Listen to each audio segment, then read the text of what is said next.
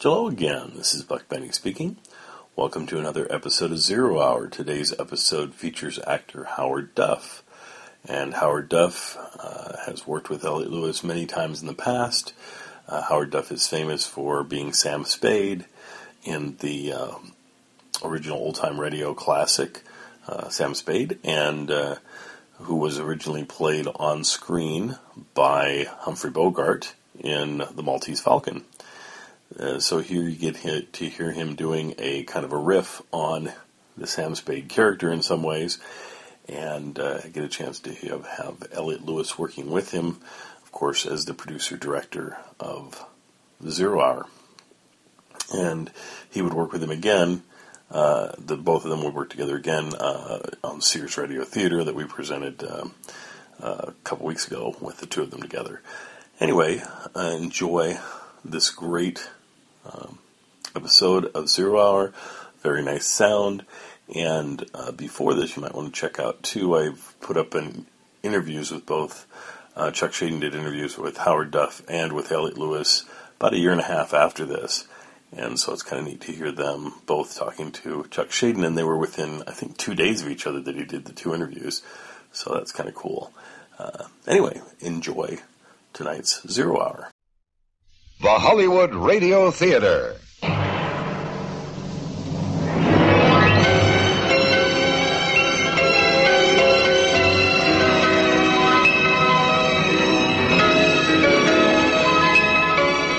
Every day at this time, Monday through Friday, a J.M. Colas Enterprises production, the Hollywood Radio Theater presents an unusual tale of mystery and suspense.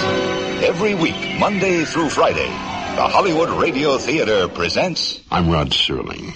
You're listening to the Zero Hour. Rest your eyes.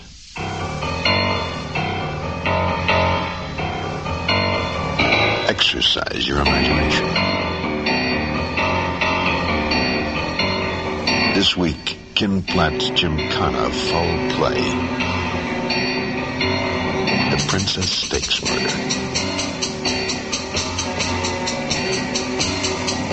Starring Howard Duff, Julie Adams,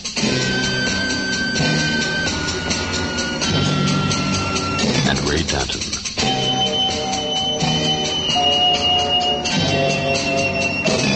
In Elliot Lewis's production of The Zero Hour.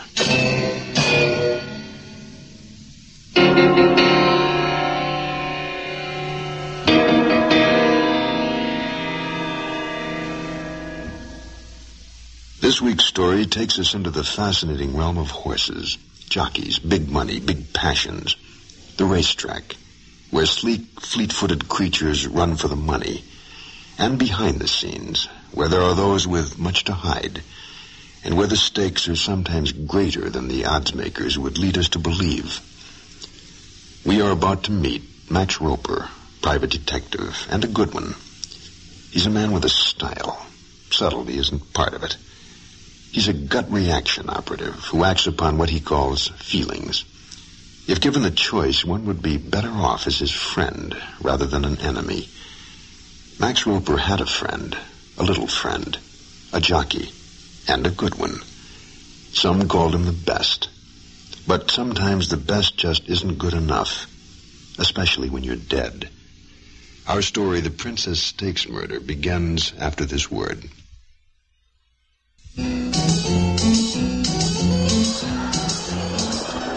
They're in the stretch. Calamity has the lead. Humble Hilda holding back. Sister Sally moving up. It's Sister Sally and Calamity. Calamity stepping out, pulling away. It's Calamity by a length.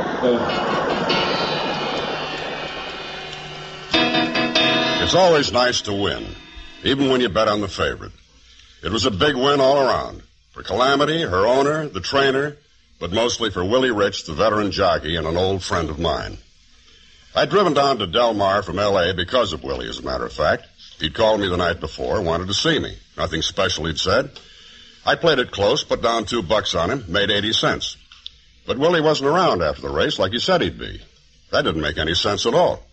So I asked Allie Regal about it. Regal used to be a top government agent. Now he was chief of Del Mar Security. He stood big as a mountain and just as incorruptible. Hey, Allie. Max, what's up? Hey, you're a long way from home. Not much. Came down to watch Willie ride. That's worth the trip. Yeah, you seen him? Saw him in the winner's circle. After that? After that? Well, now that's funny. What's funny? I don't remember seeing Willie dress or nothing. You know, these little guys maybe got lost. Yeah. Well, I got to get back to L.A. Tell Willie I was looking for him, will you? He in trouble? Not that I know of. I'll see you, Allie. Yeah, see you, Max. I was bugged on the drive back to L.A. and not just from the Labor Day traffic. Willie was a little guy, all right, but he walked tall and always said what he meant.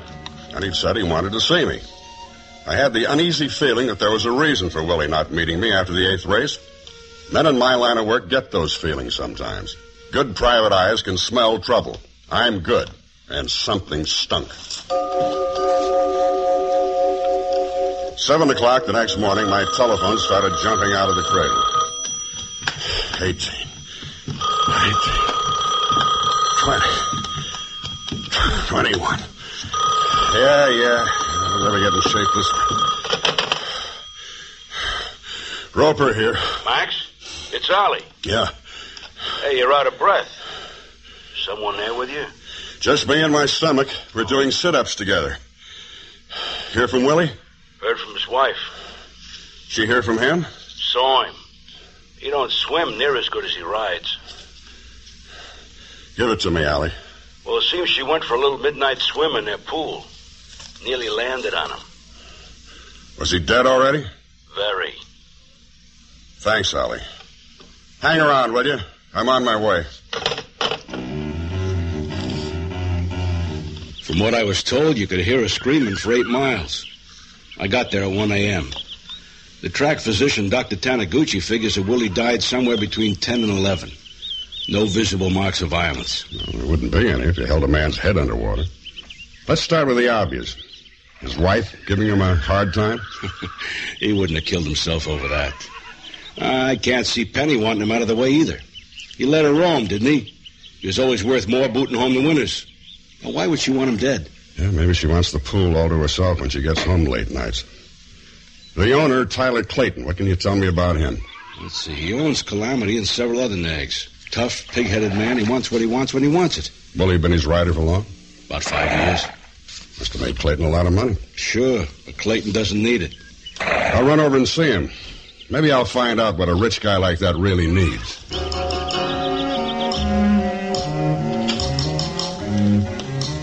Instead of going right to the Claytons, I decided to start with Willie Rich's widow, Penny. Willie's spread was at the end of a humpback dirt and gravel lane. It was expensive. Willie had booted home a lot of winners in his time and could afford the layout. The flashy little blonde at the far end of the pool, wearing very little of a strawberry bikini, looked like the most expensive bit of landscaping. She was wearing enormous sunglasses, smoking a joint. Mrs. Rich, my name is Max Roper. Maybe Willie mentioned my name. We were friends. Everybody that calls says he was a friend of Willie's. Oh, he was a popular guy. Can you tell me anything about it? What's to tell? He's dead, drowned in his own swimming pool. Well, I'm trying to find out who had it in for Willie. Who are you? Private investigator. I'm here because Willie was a friend of mine. I want to find out who knocked him off. That's a crock. For all anybody knows, Willie did it himself. Well, why would he do that? Ask him. We didn't talk much. A man doesn't kill himself just because his marriage isn't worth it. Why don't you get lost? Maybe somebody was trying to pressure him into something, you know. Maybe they were worrying him. They? Who's they? I was hoping you'd tell me, Mrs. Rich. Go to hell and don't bother to come back. I'll drop in again sometime when you're over your grief. As I approached my car, a man was just getting out of his. Husky, dark-haired, pallid, a clothes horse. His features rough and crude, but not anywhere near his own real personality. We'd never been formally introduced, but I was well acquainted with his reputation. Johnny Cascio, a reliable enforcer for the mob. We brushed shoulders as he walked by, and he flipped his hand in salute. I half expected there'd be a knife in it. If he was a friend of the widow Rich, he was moving in too fast for my taste. I sat in my car for a minute just thinking. Then I looked into my rearview mirror. Johnny Cascio had stopped. He was standing there, watching me.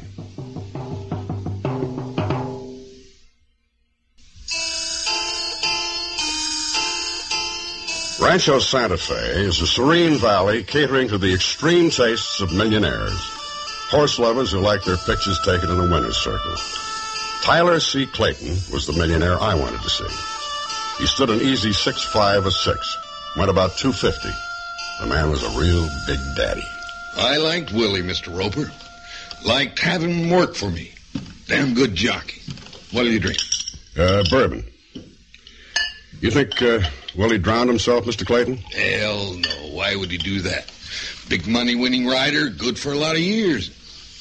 Maybe you can give me a line on Willie's enemies. Enemies? He didn't have a one. Everybody liked Willie. Here you go. Thank you. Somebody didn't. Drowning a guy isn't exactly a demonstration of friendship. Sure wish I could help you. Clayton's eyes strayed past me. I turned my head and saw why. A woman had appeared in the open doorway. A strawberry blonde in her late 30s, quite beautiful, wearing expensive casual threads. As she acknowledged the introduction to me, she put her hand gracefully to her throat. A small gesture that triggered something in my memory.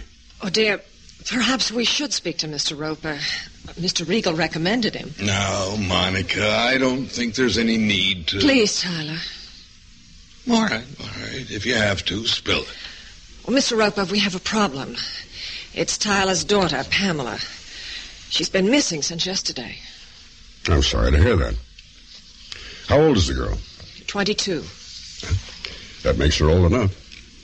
Old enough for what? To leave home. She had a beauty appointment, a health spa in Poway called the Gilded Cuckoo. But she never got there. Have you notified the police? No.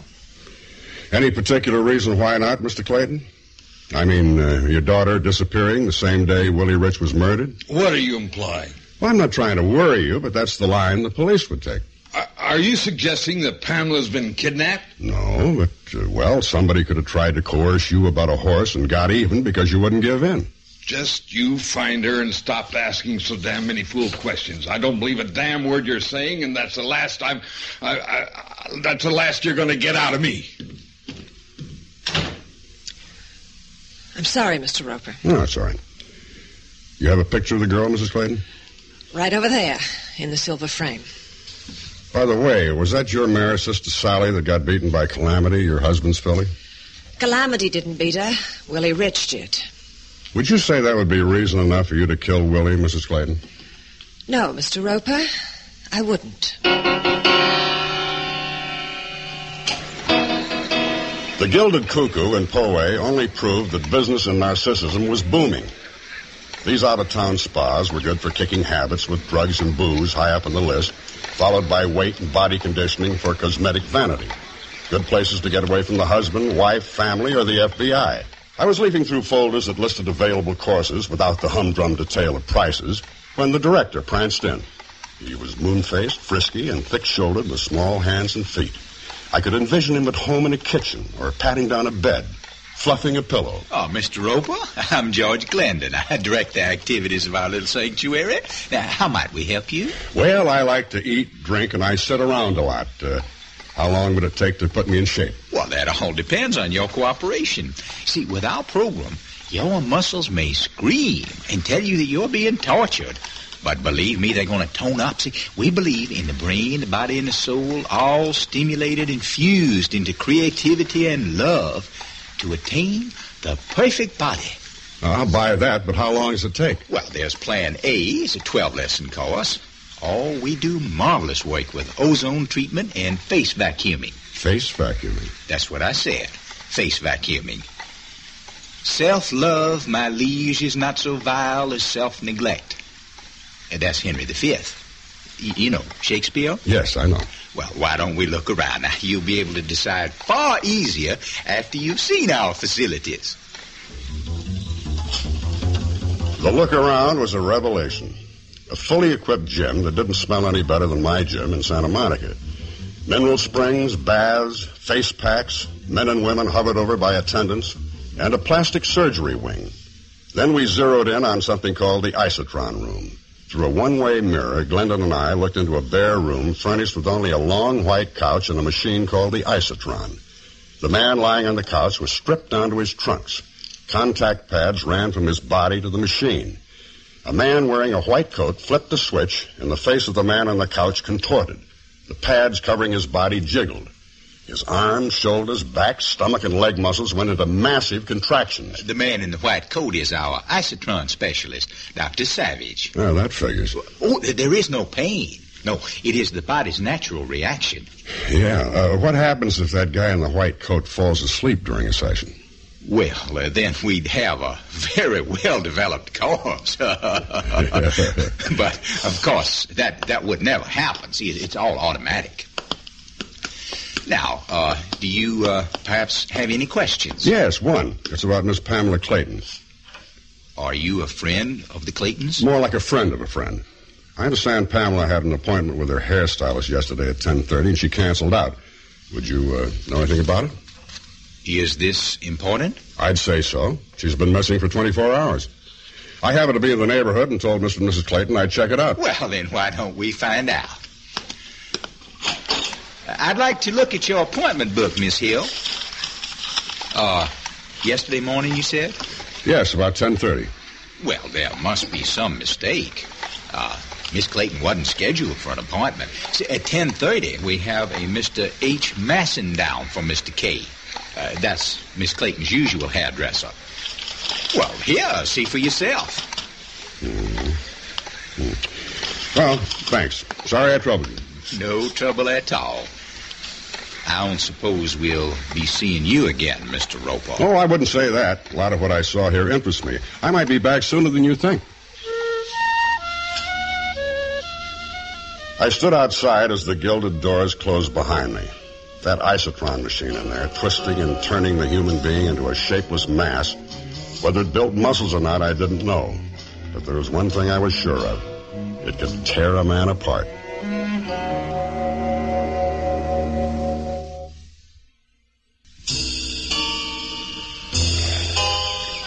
The sun warmed my back. Horses stomped lazily in their stalls. I was looking for Joey Zale, a jockey that had been thrown only once, and that one time enough to end his career. I found Joey Zale cleaning a stall. I noticed his hands as he lit a cigarette. They were huge. Above the waist, Zale was a middleweight. Only his crippled legs were pipe-stem thin. His face and body carried a twisted snarl. You Joey Zale? Yeah. What are you, the Heat? Private Dick. Willie Rich was a friend of mine. Too bad it didn't do him any good. Can we talk? Talk? Do you think Willie killed himself? If he did, he could have done it right here. He didn't need no pool. He hated water. Could he swim? It's hard if somebody's holding your head under. Good point, Joey. Who did it to him? I heard of you, Roper. I know you're seen. Hell, if you don't know who did it to Willie, we all got trouble. I need a lead, Joey. Anything. Anybody. You got one already. Willie's wife? I don't think so. You've been to Clayton's, haven't you? You mean the daughter, Pam? Now you're cooking. Only don't ask me why, because I don't know. Were they close? Willie and Pam Clayton? That's your business. Find out. Joey Zale was right. It was my business. I started out by trying to find the H. Masson who had Pam Clayton's 10:30 appointment at the Gilded Cuckoo. No dice, no listing, no nothing. I called the Claytons. They were out, and the Scandinavian maid told me Pam hadn't come back. I was going in a circle, so I decided to get home and start over again. When I walked into my apartment in Santa Monica, the phone was ringing.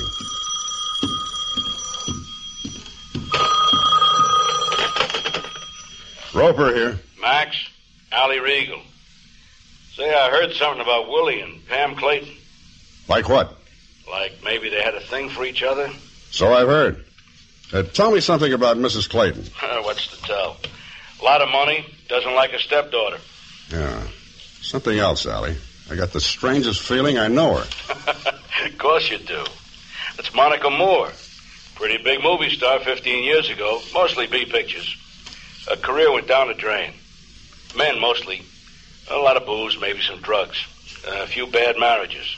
Thanks, Allie. Let me know if you get a lead on Pam Clayton, will you? Yeah, I was going to ask you to do the same. After I hung up, I called on a theatrical agent pal of mine, Sid Pinter. Asked him what he could tell me about Monica Moore. I struck gold. He had a complete file on her. A stack of old 8x10 publicity stills. She's been out of pictures a long time, Sid. How come you have these photos? Me, I'm a string saver. I save junk, memories.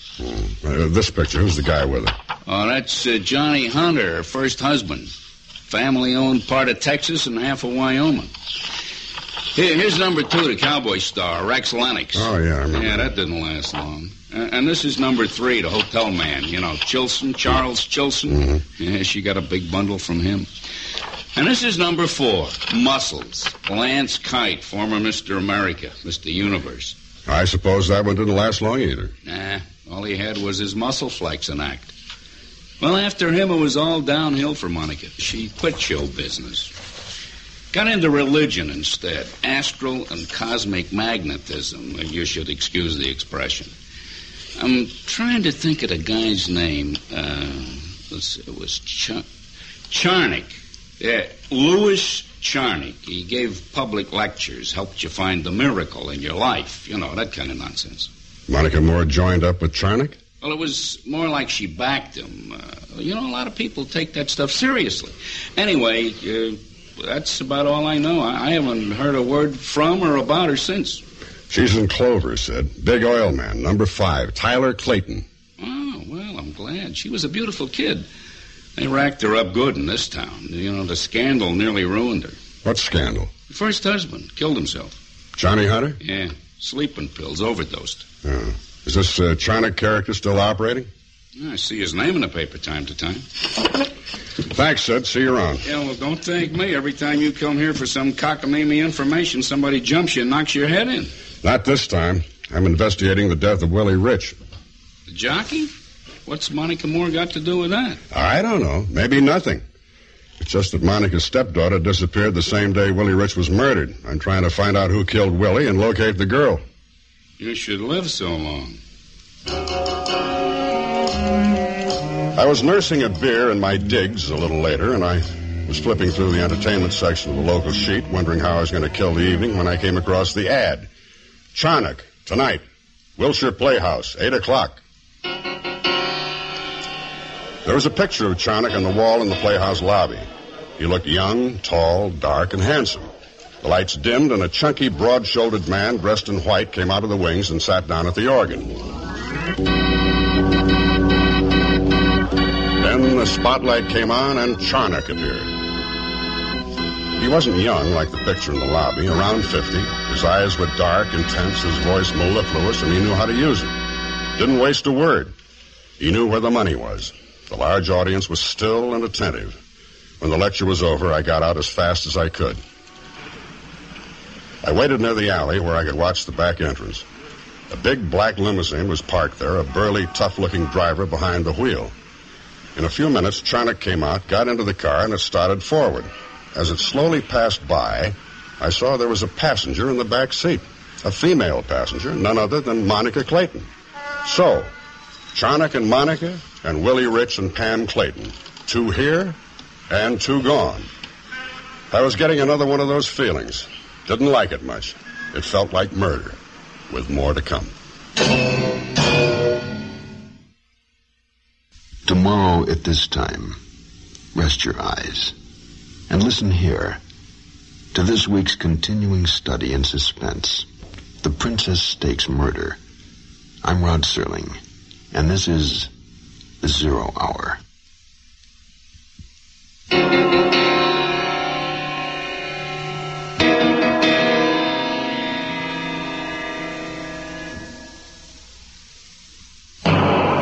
You've been listening to the Hollywood Radio Theater's presentation of The Zero Hour, heard every weekday at this time.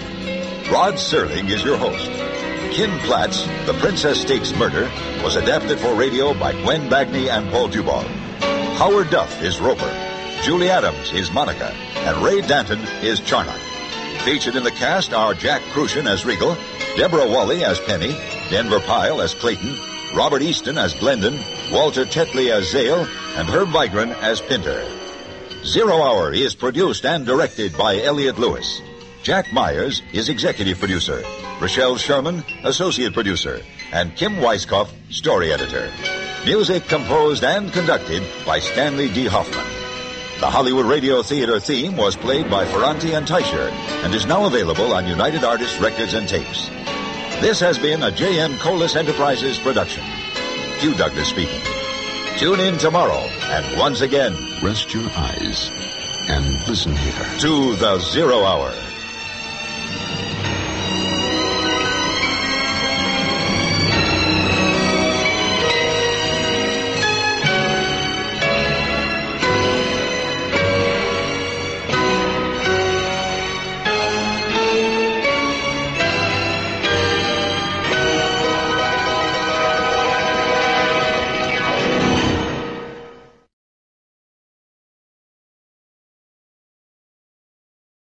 The Hollywood Radio Theater.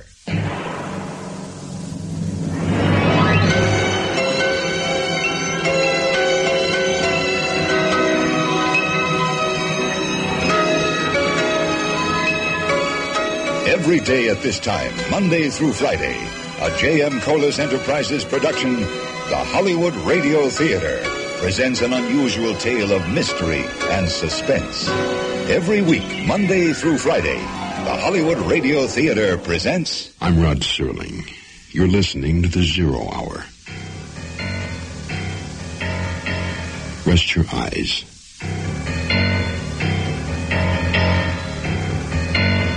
Exercise your imagination. This week, Kim Platt's Gymkhana foul play. The Princess Stakes Murder. Starring Howard Duff, Julie Adams,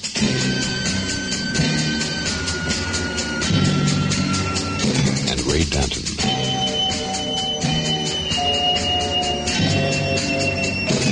In Elliot Lewis's production of The Zero Hour.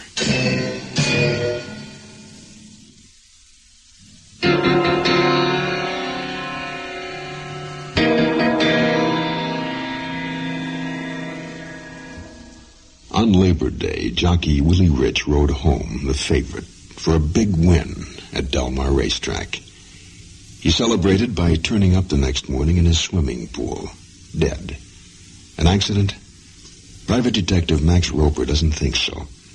He has the feeling that it was murder, and has set out to prove just that.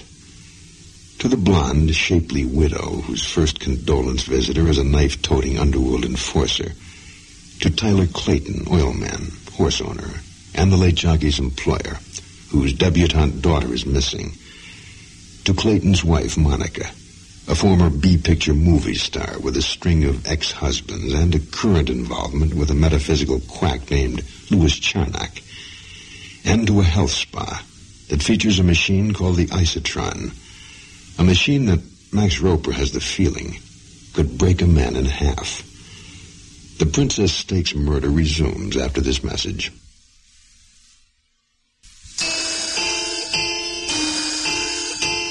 It was Tuesday morning, and I was back at the EPT offices on Wilshire Boulevard, EPT meaning Emergency Procedure Terminus. It stands for Big Troubles and the Solutions thereof. My boss asked me how my weekend was. I told him. I told him, too, that Willie was a friend of mine. He gave me 1 week to wrap the whole thing up. I started at LAPD. Captain Scott, head of bunco and forgery, didn't keep me waiting, and I didn't waste his time. Charnock? Louis Charnock? We've had an eye on him for 20 years. There have been a few complaints, but nothing we could hit him with and make it stick. You know this town, it's always gone for quacks and saviors. What kind of complaints? Then again, you'd be surprised how many people swear that Charnock's given them inspiration and reason for living. I repeat, what kind of complaints? Standard. He gets good play with donations. There's another man in the operation, Wesley Dorn, works with Charnock. Does bookings, takes care of travel, publicity, promotion, greets the little old ladies, plays the organ, background music. Yeah, I saw him. Chunky, broad-shouldered, dressed all in white. What about him? Well, Dorn handles the money end. Keeps Charnock always in the clear. Always? Well, We nearly had him nailed 7 years ago. Dorn or Charnock? It doesn't matter. I see it as Charnock's operation. Anyway, 7 years back, a fella claimed Charnock broke up his marriage. Claimed a 529. Extortion? Yeah. But the wife refused to sign the complaint.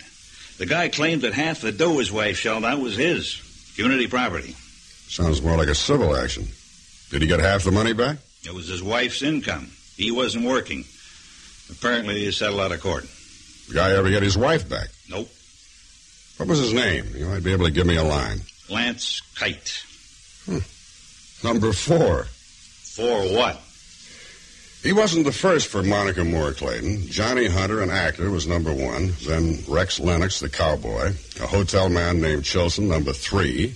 The muscle man, Lance Kite, was number 4. Now she's married to Tyler Clayton. Lots of bucks. Do you have Kite's last address in that file? I'll write it down. Okay. Now to get back to Willie Rich. I checked with homicide. So far, his death is listed as an accidental drowning. I'm trying to prove otherwise. And I got another problem. Pam Clayton, missing heiress. Here's her picture and statistics.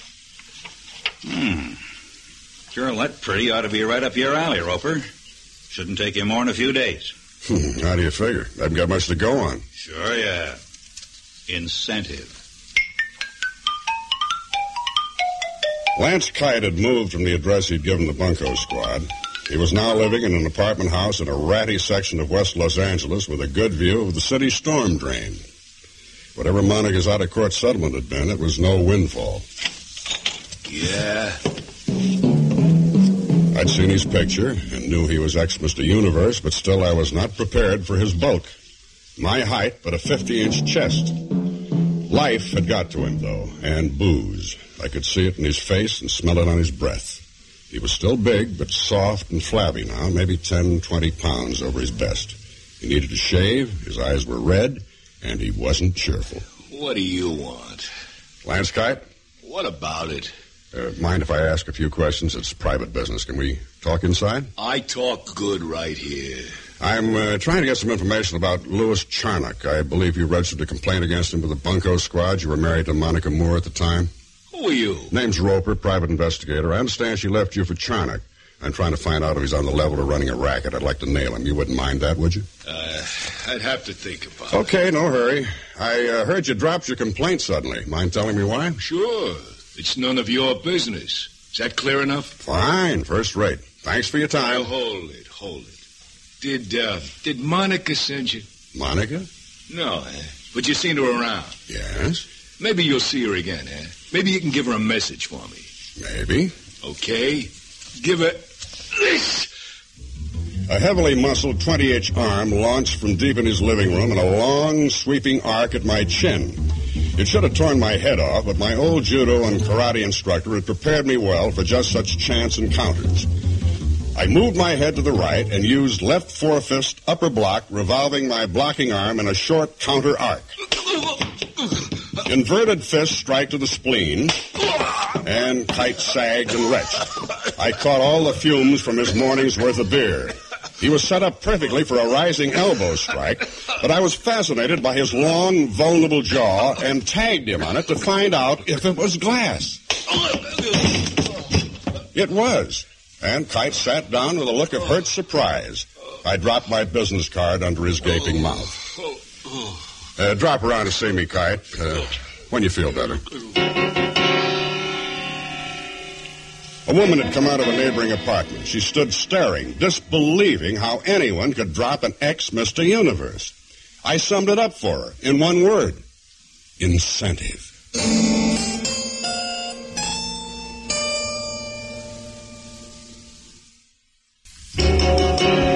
I phoned the box office of the Wilshire Park Playhouse. The attendant hesitated when I asked where Mr. Charnock was living while in town.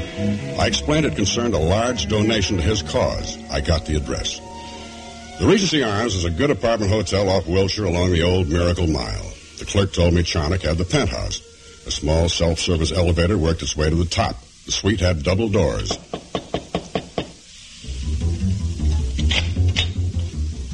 A big, burly man filled the threshold. His hair was close-cropped, yellow. He had a flat, dented nose, scar tissue over his eyes and ears, an ex-pug, wrestler, or bouncer. I recognized him as the man driving the limousine the night I saw Monica Clayton and Charnock in the car after his lecture. I handed the bouncer-cum-butler my business card. It read, Anthony Hale, attorney at law. Tell Mr. Charnock about a donation Mrs. Casper may have called. It concerns her estate. I'll wait. The big bruiser didn't say a word. Just walked across the sitting room to a closed door at the far end, knocked, and entered. While I waited, I studied the brochures on psychic power and cosmic thoughts and was deep in reading how to create my own good luck when the door opened. The bruiser summoned me by tilting his anvil-shaped head. Mr. Hale, it's difficult for me to see people without an appointment. My time is limited. There are so many in need. I understand, Mr. Charnock, but the matter of Mrs. Casper's estate concerns you. I have with me an affidavit signed by Mrs. Casper. Mrs. Casper, I don't believe I've seen her name in our guest book. The matter of her will is a sensitive one. I'm sure you understand. There's the utmost need for discretion. You say that Mrs. Casper has come to my lecture? Many times, but she's never given her correct name. Family, you understand? But why all this caution? Very well. Quite bluntly, Mrs. Casper does not have long to live. Her death is not only predictable, but imminent. Her bequest to you must be anonymous because the present heirs would not welcome this dispersal of the estate they somehow conceive of being their rightful inheritance. Well, that presents no problem. But there was a good deal of notoriety about that other woman once, wasn't there? Let's see. Her name was, Monica Moore, yes, the former movie star. The matter of her husband's contesting the disposal of her monies. Remember, it was all in the papers, Mr. Charnock? One moment, please. Our cosmic thoughts are not in tune. Let me concentrate a moment.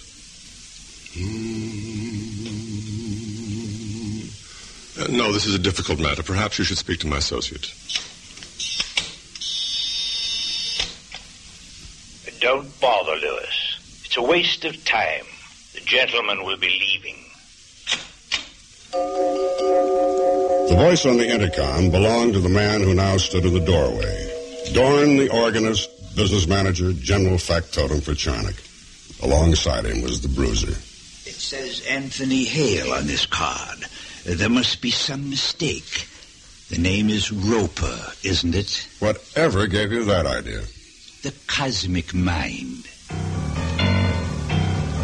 I started to close the snap on the attaché case on my knees. The gun changed my mind. I handed the case over to Dorn. He opened it, lifted out the small tape recorder, switched the on button to rewind, spun the tape, wiped it out. He nodded to the bruiser, who fell in 2 steps behind me. With his gun in my ribs, I went obediently to the elevator. But as I left Charnock's office, I could hear a slapping sound and an exclamation of pain. The gun prodded my back. As the elevator door closed and I started down, I thought back to that brochure about making your own good luck. Guess I hadn't read enough of it. Well, you win one, you lose one. I called Allie Regal to see if he had any news about Pam Clayton, the missing heiress. She's still missing, unless you managed to find her. Well, they told me at the Gilded Cuckoo she never kept her beauty appointment Monday morning, that in fact she didn't even have one. Incidentally, is that spa legit? Yeah, as far as I know. Allie, I'm batting 0. Come up with something, anything. Well, Penny Rich has complained that their house had been broken into and ransacked again. Again? Well, when did it happen before? A few nights before Willie was knocked off. 2 break-ins? Mm-hmm. Sounds like Willie had something somebody wanted and still wants. If he knew about it and didn't let on, then he had a pat hand and was sitting tight. Maybe we finally have something, Allie. Motive.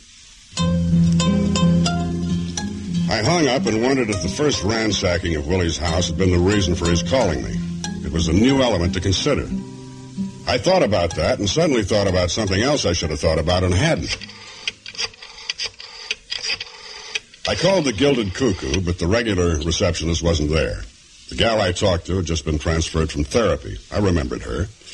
The regular girl, Bonnie Burns, was on vacation, she said. Left Monday. I explained it was important that I reach her and got her address, Tahoe, the Totem Lodge. Are you sure you have the right number, Mr. Roper? I don't need a detective. I have a few questions, Miss Burns. This won't take long. Well, okay. I've already had my swim. What do you want to know? Like how it is up here in Tahoe? Dull, that's out. Oh, sorry about that. Did Pamela Clayton have an appointment at the Cuckoo Monday morning, Labor Day? Sure. Monday's her standing appointment. Hairstyling with Mr. K. She came in right on time. Oh. Then a Mr. H. Masson didn't take her place? No, never heard of him. Uh-huh. Well, was Mrs. Clayton ever a patient under treatment for anything? You'd have to ask Mr. Glendon about that. We're not allowed to discuss... I'd like to fly up there tonight, get a statement from you. Tonight? Crazy. I look forward to it. Bonnie, do you always take your vacation at this time? No, but I was overdue, and all of a sudden they said business was slow and I should take off. Would that be Mr. Glendon? Yes. You know him?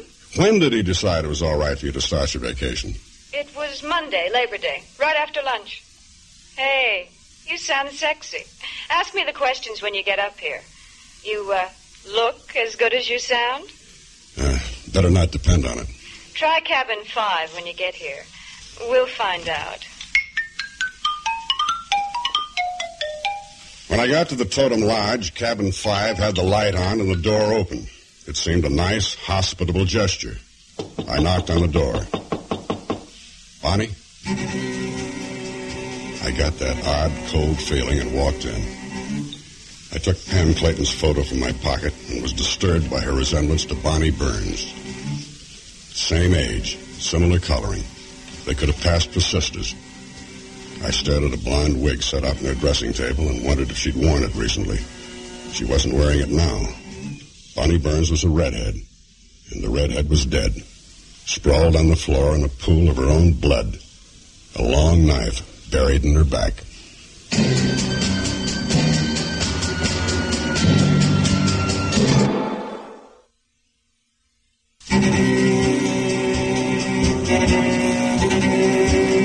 The local sheriff's office said they'd get a man out. I flushed a cab to the airport and learned there'd been earlier flights out to Reno, San Francisco, and Vegas. The killer needn't have waited around for me, but I had the feeling, one of those feelings, that the killer would be on my flight back to L.A. The plane was fueling up on the runway. 6 other passengers boarded the plane, 2 women, 4 men. One of the women had the seat next to her piled high with bags, baskets, containers of all sorts. I put her down as a grandmother visiting a newly married daughter with a lot of groceries for the family. The second woman was dark and bulky, her face half covered with a scarf and wearing a thick, high-collared coat. She constantly hummed and talked to herself as she stared out the seat window. She had a big ball of wool in the seat and knitting needles, scissors, and magazines. Another nut going to join the relatives. I spoke to the men, an elderly reverend gentleman, long retired from the cloth, he said, out of Tahoe City. The second was a chubby salesman of electric lighting fixtures who had negotiated a big deal on animated neons with the large casinos. The third, a ranger from Sequoia National Park, quitting the service after 20 years. The fourth was a Saturnin dental surgeon from San Diego who said he was dying of cancer at 43. He looked older. I was the 7th passenger, the only one aboard who looked like a murderer. Well, sometimes those feelings are wrong. I knew I had the feeling, but maybe this was one of those times.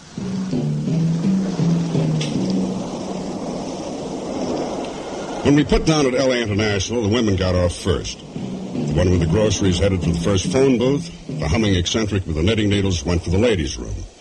The retired reverend and the ranger picked up their luggage from the spinning drop in the baggage room. The lighting salesman grabbed his briefcase and headed for the bar. The dental surgeon and I went directly to the exit and cab stands. I let him have the first one that came along because he was dying and in more of a hurry.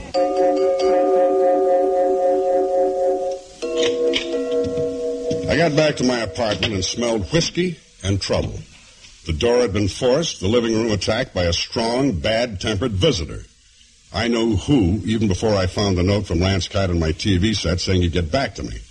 I pulled the place more or less together, had a few drinks, and went to bed.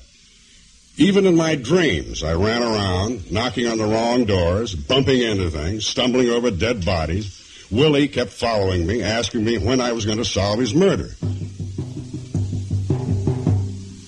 Homicide, Lieutenant Camino. Lieutenant Max Roper.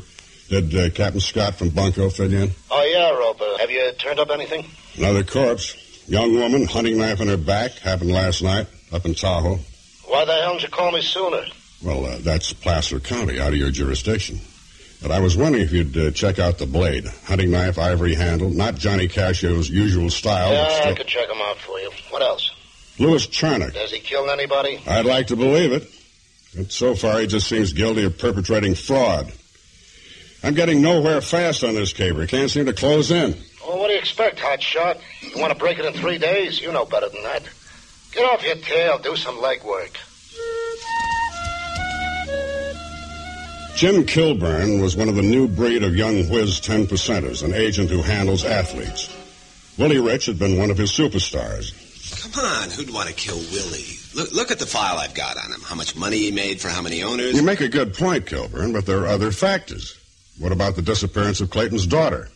I don't see the connection. Well, she and Willie Rich had been seeing each other. So what? I took her out a couple of times. Well, you're not married. Willie was. You're saying Penny could have done it? Forget it. Business managers have been known to pick up an extra few bucks with clients' money. Maybe you did it. Maybe I did, but I can't seem to remember the reason.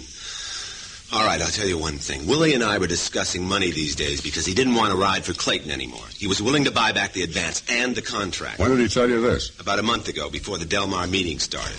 Willie could have made over $1 million if he cared to ride what was available, and I'd make my 10%, of course. I think he was bored, been riding too long. Why would I kill him? I made money off of him. Did anybody else know Willie didn't want to ride anymore? No, not to my knowledge, not even Clayton. Where were you on Labor Day, Kilburn?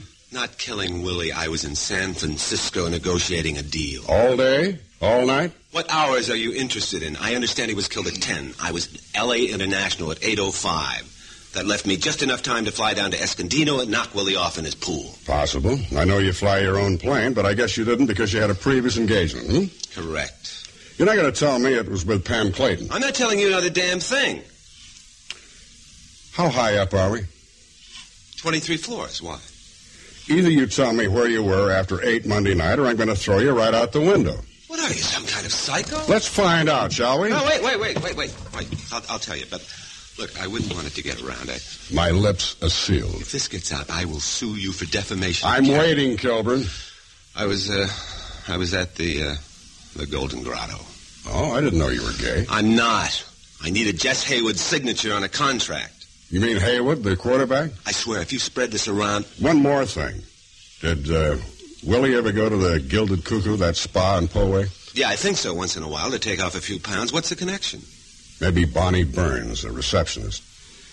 I found her murdered last night up at Lake Tahoe. Knife in her back. Oh, my God. Look, I wish I could help you. I really do. Here, take this list. People Willie worked for, wins, losses...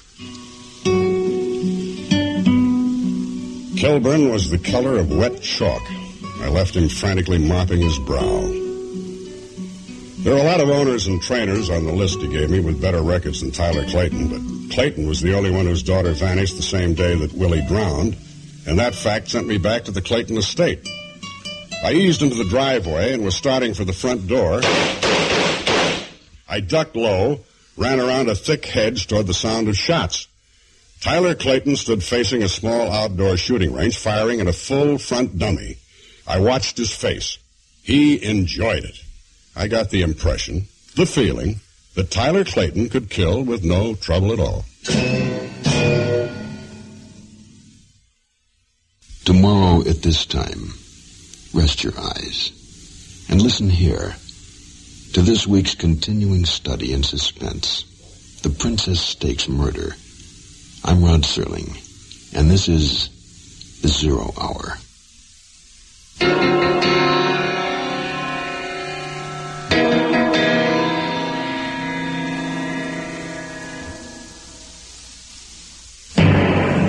You've been listening to the Hollywood Radio Theater's presentation of The Zero Hour, heard every weekday at this time. Rod Serling is your host. Kim Platt's The Princess Stakes Murder was adapted for radio by Glenn Bagney and Paul Dubov. Howard Duff is Roper, Julie Adams is Monica, and Ray Danton is Charna. Featured in the cast are Tyler McVeigh as Scott, Peter Leeds as Kite, Greg Malavey as Kilburn, Linda K. Henning as Bonnie, and Luke Krugman as Camino. Zero Hour is produced and directed by Elliot Lewis. Jack Myers is executive producer. Rochelle Sherman, associate producer, and Kim Weiskopf, story editor. Music composed and conducted by Stanley D. Hoffman. The Hollywood Radio Theater theme was played by Ferranti and Teicher and is now available on United Artists Records and Tapes. This has been a J.M. Colas Enterprises production. Hugh Douglas speaking. Tune in tomorrow, and once again, rest your eyes and listen here to The Zero Hour.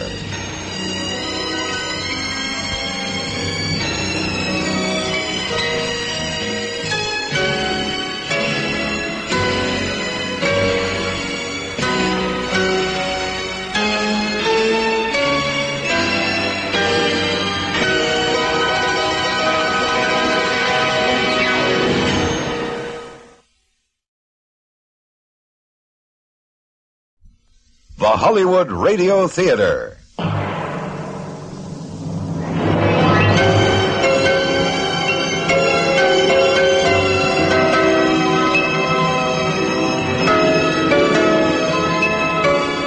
Every day at this time, Monday through Friday, a J.M. Colas Enterprises production, the Hollywood Radio Theater presents an unusual tale of mystery and suspense. Every week, Monday through Friday, the Hollywood Radio Theater presents... I'm Rod Serling. You're listening to the Zero Hour. Rest your eyes.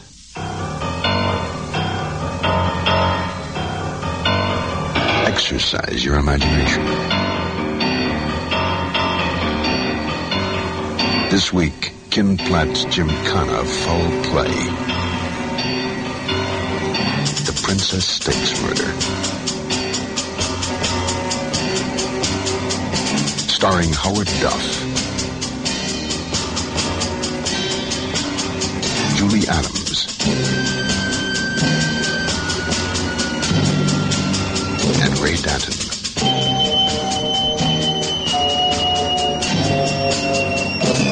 In Elliot Lewis's production of The Zero Hour.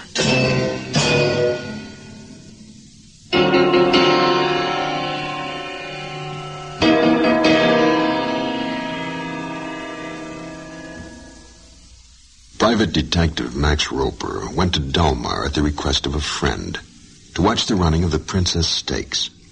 His friend, jockey Willie Rich, scored a win, but placed out of the money.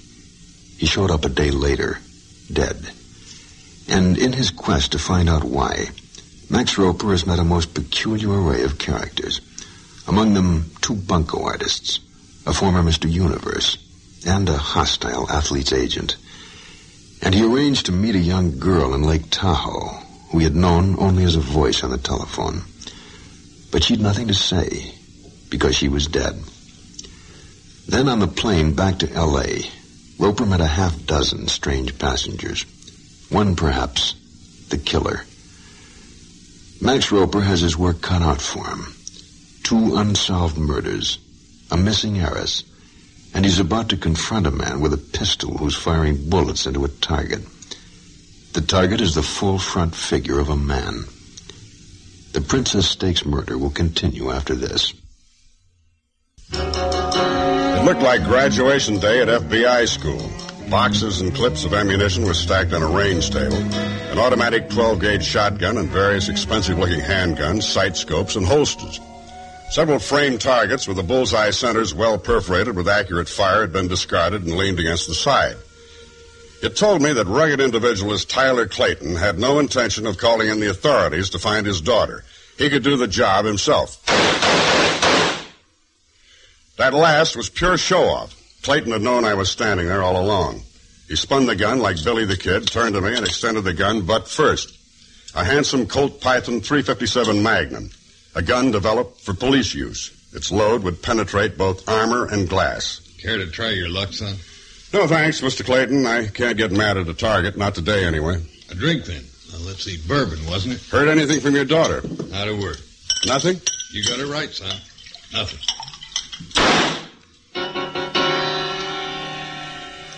It took me by surprise the way he whirled toward the target and snapped off a quick shot from the hip and put a hole an inch to the right of the black center X. Then just as quickly he was back to his drink, grinning. He reloaded and slipped the shooter into a shoulder rig holster and jerked it into place. You carry that gun on you usually?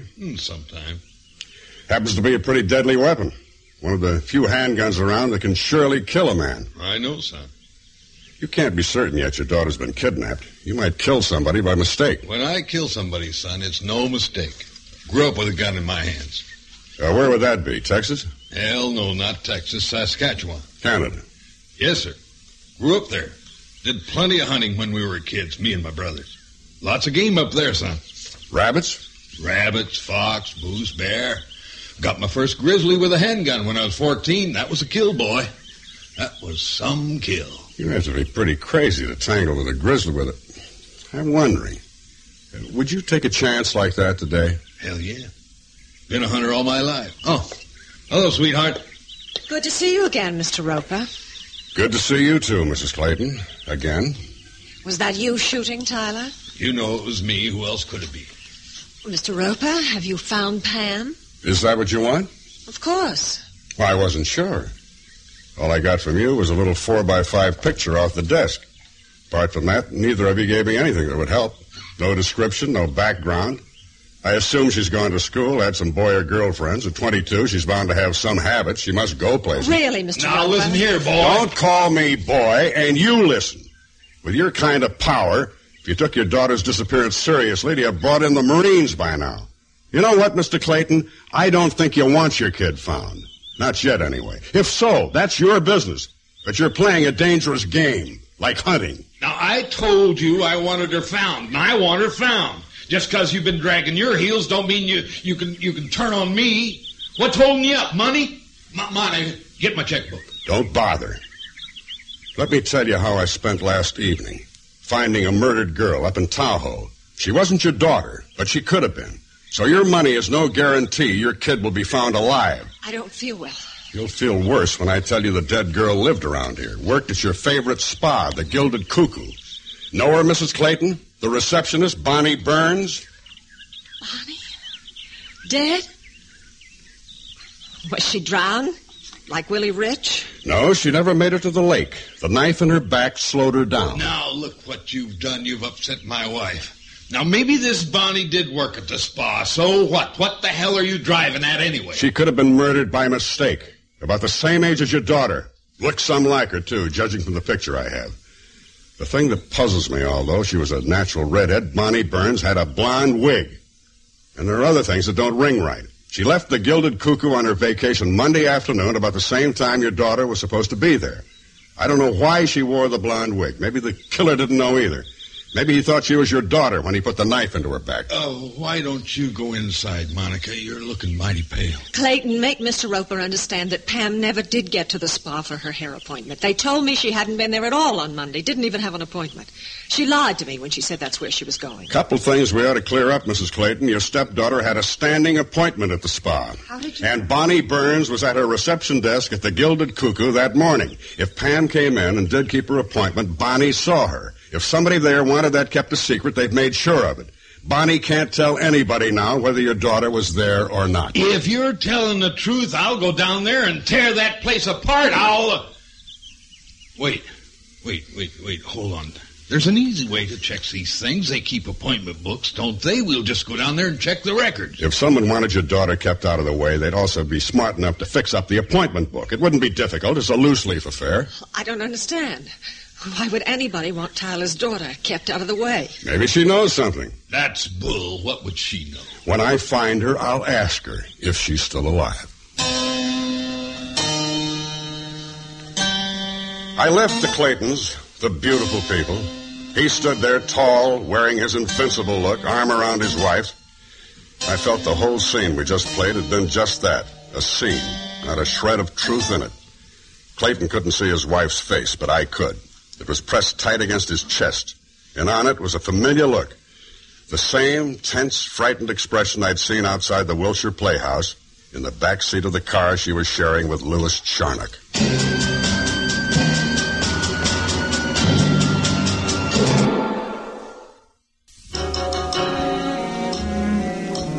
I headed for Pacific Coast Highway, wondering when I'd get a break in this case, a lead to something tangible. At the edge of the village, I found it. A new shopping center sprawled over a large city block. I recognized a slim, dark-haired girl putting her groceries into the rear of a red station wagon. I drove into the lot.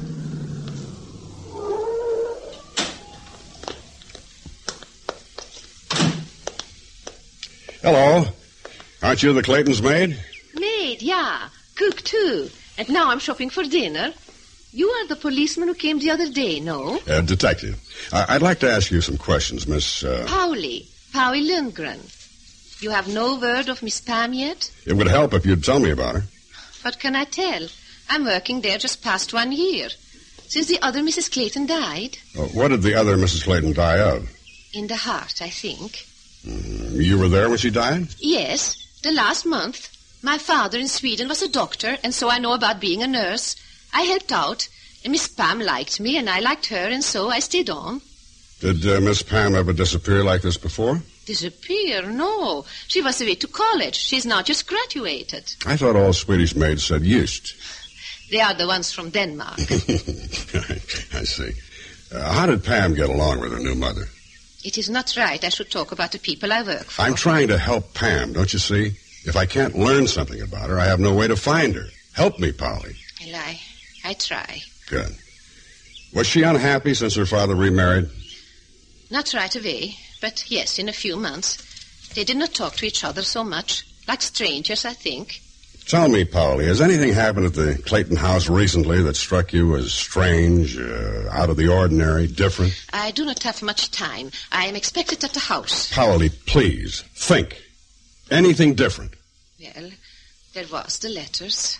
They made Mr. Clayton very angry. Letters? When was this? Soon after they got married, after Mrs. Monica came into the house. Addressed to Mr. Clayton? Yes. They came regularly, once a month. Would you know what was in them? How would I know that? Does he read his letters to his housemaid? Try to remember. Was there a return address? No. But they are made from Mexico. This I noticed, a very strange stamp. Uh-huh. You've said Mr. Clayton became angry. Did he say anything you'd recall? Something. One time. About how he was not going to let somebody twist him around the finger. Did he discuss the letters with Mrs. Clayton? Oh, I have not heard this, but lately they have not been no more. Do you think they may have concerned his daughter? Please, if I do not get back to the house... Just another minute, Polly. There's more, isn't there? More you're not telling me. All right. The telephone calls. At first for the master, but he becomes very angry, shouts loud and hangs up. And later the calls would come again, but this time he would ask for Miss Clayton, Pam. Did Pam speak to the caller? Only one time, but just for a moment. Her father heard. He came into the room, red in the face and shouting. He almost breaks the telephone. He puts it down so hard. Then he's telling her she's not to take any more calls from this person. And that's it? There is some more. A few weeks ago, 2 weeks, a man came to the house, a stranger. Yeah? He's looking around very carefully. He asks, is Miss Clayton home? Pamela, he says, not Pam. I say the truth, she's not. And then he asks when Mr. and Mrs. Clayton will be home, and I tell him they have gone to look at some horses. Did he give his name? He's about to. Then he changes his mind, and he writes something very fast on a piece of paper from a notebook. He gives it to me and says, please, it is for Miss Pamela. Did you see what he wrote? A telephone number. I left it on the dresser in her room, but I think she did not get it. Why? Clayton get there first? I think it was Mrs. Monica. I'm not sure, but she was upstairs. And when I asked Miss Pam later if she got a note, she said, what note? And then she becomes very pale, very quiet. Mm-hmm. Can you tell me what this stranger looked like? A big man, like you, but more thin in the stomach. Uh-huh. You seem to concur with the diagnosis of the gilded cuckoo. I beg pardon? Never mind. What kind of car did he drive? Oh, no car. He came by taxi. It waits for him. And now I must hurry back to prepare dinner. One more question, Polly. Labor Day, Monday. Where were Mr. and Mrs. Clayton that evening? At home. We had a very big party. He wins an imported horse race, no? Willie Rich won it. Was Pam Clayton at the party? No, and I go now. All right, Polly. Oh, I just remember something. Yes, isn't so bad if what you remember is important. I know what the man said when he was leaving. To the cabbie, he said it. Okay, back to the Rover house, he said. Uh-huh. One more favor, Polly. Don't tell anyone what you just told me. Okay. Now, you will find Miss Pam? Just as soon as I can. The Rover house was on the outskirts of Old Delmar.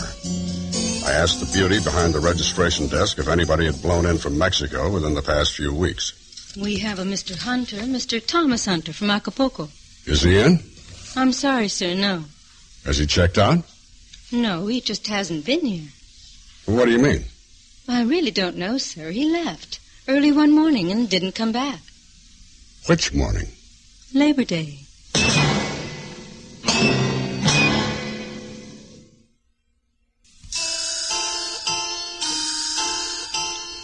Delmar was yawning, getting up and ready for another day. The hay smelled sweet as I walked past the stalls. The sleekly groomed horses whinnied and pawed the ground nervously.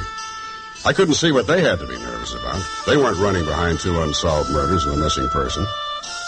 Joey Zale was taping a nag's foreleg. He glanced up and smiled crookedly when he saw me in the stall opening. This one's a real lady. Never tries to kick me. Can we talk, Joey? Sure. Come on outside. Let's have a cigarette. How's it going? Getting anywhere? If I am, I don't know about it. Tell me, did Pam Clayton spend much time down here? Yeah, quite a bit. We got that filly of hers, Mary Jane. Good 2-year-old. How did she act? Throw her weight around or anything? Nah, that kid never made waves. You'd never know she was worth a zillion on the hoof. Nobody knows she was alive. They still don't. She'll turn up. It's only been 3 days. I found one last night that only took 12 hours. A stiff? Kid from around here. Shiv in her back. All right, Joey, let's have it. You've been holding out.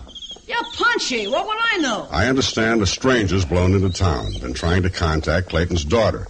I figure a smart operator would track her down here once he found out horses are her hobby. There's more, Joey. This dude came straight from Mexico. He checked in at the Rover House. He's been trying to see Pam. He's also been missing since Labor Day morning. All right. Anytime you're ready, Joey. Willie set it up. I don't think the dude's exactly a stranger. I think Willie knew him from way back. Willie set what up? The guy came down here a couple of weeks ago. I'm not sure if he met Clayton's kid here or not. All I know about is Labor Day, and I know about that because Willie told me. Well, clear it up for me. It's still muddy. Well, the Clayton kid had a morning appointment at the Gilded Cuckoo Spa out in Poway. Willie must have set it up for the dude to meet her here and forgot about her beauty parlor bit. So Willie drops over here early that morning to give me a message to forward to the guy that she wasn't stiffing him on purpose, but that she had this other operation going, see?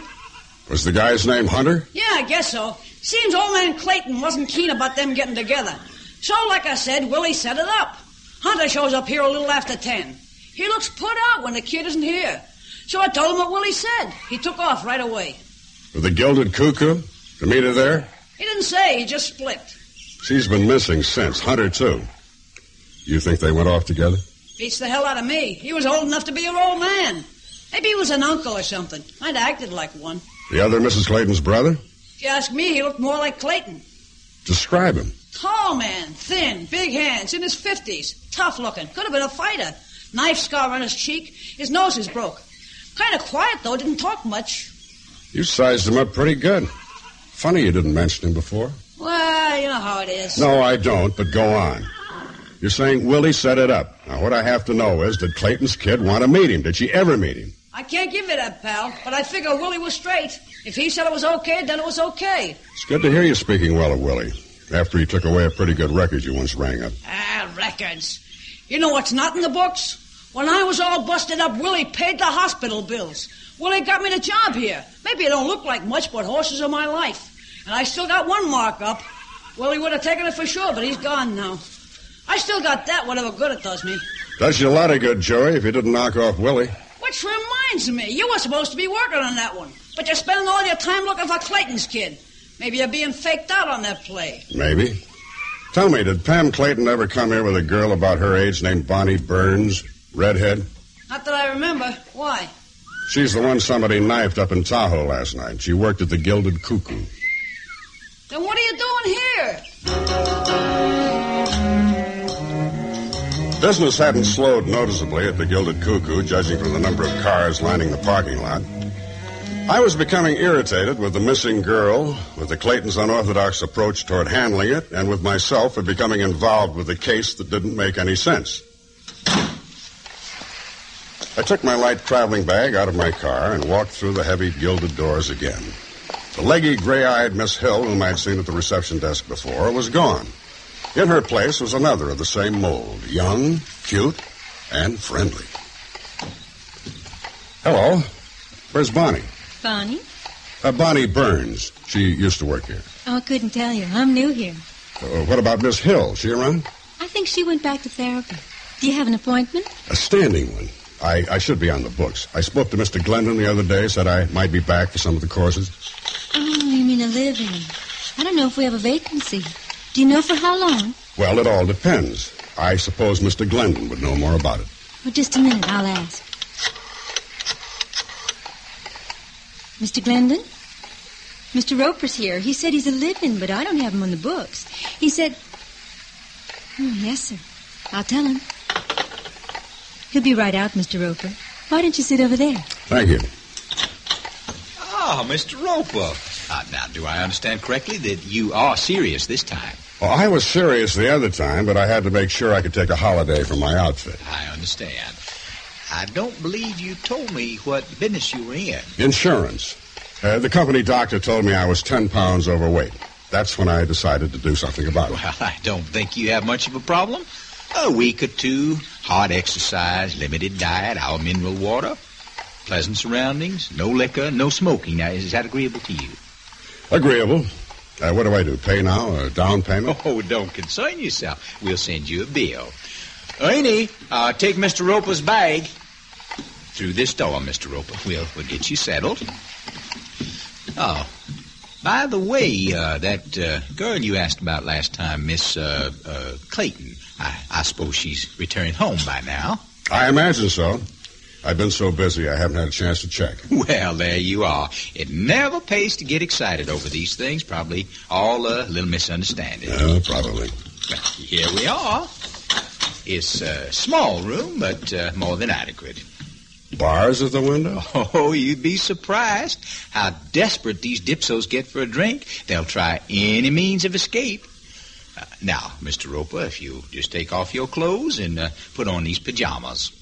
At this time of day? Well, your clothing will be returned to you. You understand, of course, that we must remove all incentives for you to leave if the going gets tough. You can put your clothes in here. Ernie will help you. With that, he walked out, leaving me with Ernie, who could have passed for King Kong's twin brother. Ernie was very helpful, I'll say that for him. He put all my clothes into the closet and locked it. Standing barefoot in just a pair of pajamas in a barred room doesn't give a man a feeling of confidence.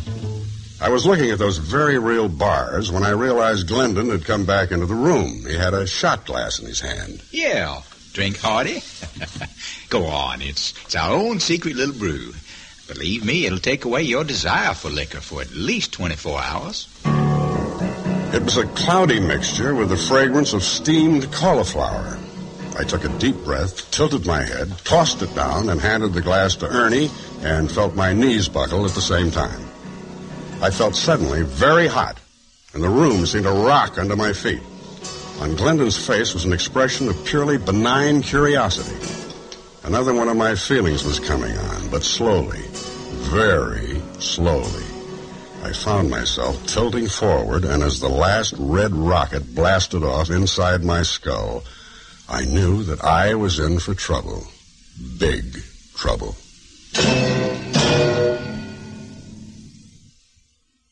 Tomorrow at this time, rest your eyes and listen here to this week's continuing study in suspense, The Princess Stakes Murder.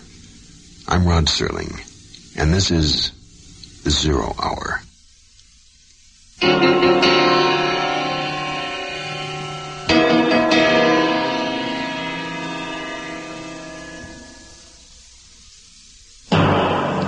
You've been listening to the Hollywood Radio Theater's presentation of The Zero Hour, heard every weekday at this time. Rod Serling is your host. Ken Platt's The Princess Stakes Murder was adapted for radio by Gwen Bagni and Paul Dubov. Howard Duff is Roper, Julie Adams is Monica, and Ray Danton is Charnock. Featured in the cast are Denver Pyle as Clayton, Gladys Holland as Polly, Gene Howell as the clerk, Walter Tetley as Zale, and Robert Easton as Glendon. Zero Hour is produced and directed by Elliot Lewis. Jack Myers is executive producer. Rochelle Sherman, associate producer. And Kim Weiskopf, story editor. Music composed and conducted by Stanley D. Hoffman. The Hollywood Radio Theater theme was played by Ferranti and Teicher and is now available on United Artists Records and Tapes. This has been a J.M. Colas Enterprises production. Hugh Douglas speaking. Tune in tomorrow, and once again, rest your eyes and listen here to The Zero Hour.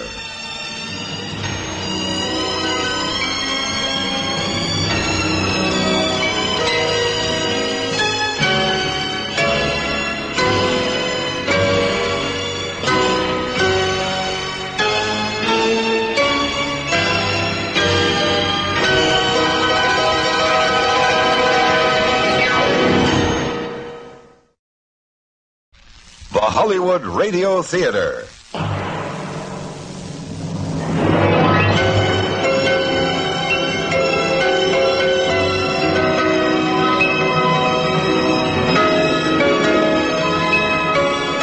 Every day at this time, Monday through Friday, a J.M. Colas Enterprises production, the Hollywood Radio Theater presents an unusual tale of mystery and suspense. Every week, Monday through Friday, the Hollywood Radio Theater presents... I'm Rod Serling. You're listening to the Zero Hour. Rest your eyes.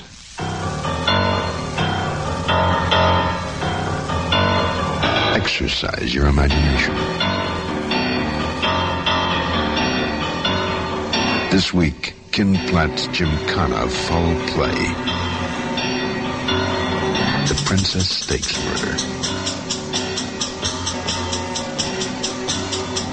Starring Howard Duff, Julie Adams,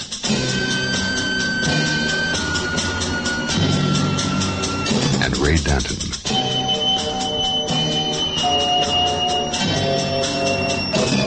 In Elliot Lewis's production of The Zero Hour.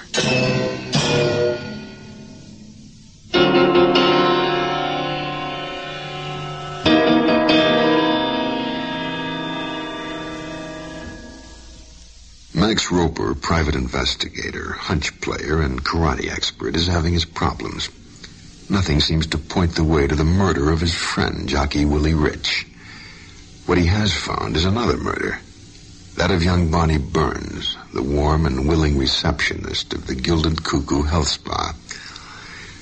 The investigation has led Roper from Willie's murder to Pam Clayton's disappearance, to backtracking into Pam's stepmother's checkered marital career, to a demonstration of Tyler Clayton's expertise with firearms, to the knowledge that there is a mystery man somewhere named Thomas Hunter who may have something to do with all of it. But as of the moment, Max Roper is in no position to inquire any further. He is now a client of the Gilded Cuckoo in a barred room, his clothing locked away, and having just swallowed a prescribed elixir, is in the process of crashing into black oblivion. Is this any way to treat a detective? In a moment, Max Roper will be treated to a ride on a diabolical machine called the Isotron, as the Princess Stakes Murder continues. But first, this word.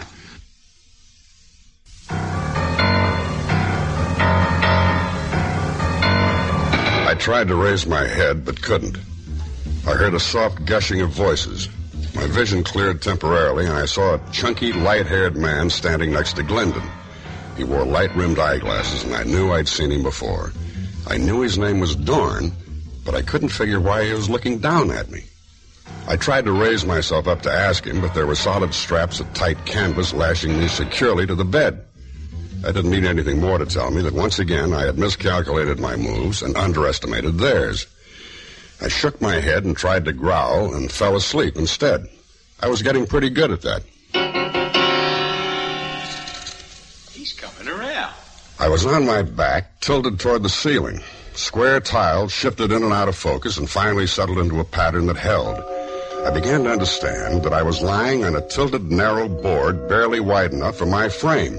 My feet rested on an angled slab at the bottom. I recognized the contraption as an exercise slant board used in gyms. I'd been on one before, but never with my arms tied behind the board. Apparently, I was going to be introduced to a new exercise. I looked down past my nose to the straps bisecting my body. My upper torso was stripped bare. Wires were strung along me at intervals extending out of view. Pain parted my scalp. Phantom fingers of metal told me to lie there quietly and not move. He's ready now. I wanted to laugh and tell him he was ridiculous. 1,000,000 volts of concentrated force hit me in the back. My body tensed and surged upward, tearing the breath out of me. I settled back, nerves quivering and jiggling, and waited for the next one. A strange smell filled my nostrils. I identified it immediately. The musky scent of fear. My cortex knew what my body didn't, that I was going to be tickled to death. I was ready when it came, but it didn't help. The contact wire bit into my flesh. I leaped. Why are you here, Mr. Roper? I could have told him, because I was a dumb dick. We're waiting for an answer. My entire upper left quadrant recoiled in a monstrous heave. I'm sure you understand that your body of nerves will give out long before this machine. Now, I ask you once more, why are you here? I told you, to get in shape, to take weight off. The contact pad on my left side jumped. Electricity hammered into my nerves and muscles. I twitched like a harem hopeful in a shimmy contest. My body contorted and leaped, jiggled and contracted. In between shots, I was doing what came naturally to a bowl of Jell-O, my nervous system exploding in long, undulating ripples. I shivered and shot uncontrollably. Each contact stimulated another mass of ganglia into pulsed reflex. I expected at any moment a contraction severe enough to snap a bone. What the hell's going on? You treat all your customers this way? I'm asking you once more, what are you looking for? If you think I'm keeping something back, why haven't you clowns thought of using sodium pentothal? That's supposed to be pretty good for digging out the truth. Yeah, but the isotron is more memorable. It might even deter you from seeing us again. You're wrong, sweetie pie. What I'm going to do to you when I get out, that's the thing I'm going to remember. Well, let's have one more for the road for Mr. Roper. It was a beaut, but it didn't break my back. Dr. Savage came forward again. I saw the hypo in his hand and foolishly tried to draw away. The wires held me in place. My forearm was swabbed and the needle went in. You might like this one. It's PCP, the peace pill. It's good for hallucinations, delusions, and possibly a depressed state. Why are you here? What do you want? What are you looking for? My field of vision began to whirl. Before my eyes, alternate blocks of color. Red, blue, yellow, then checkerboards, and then nothing.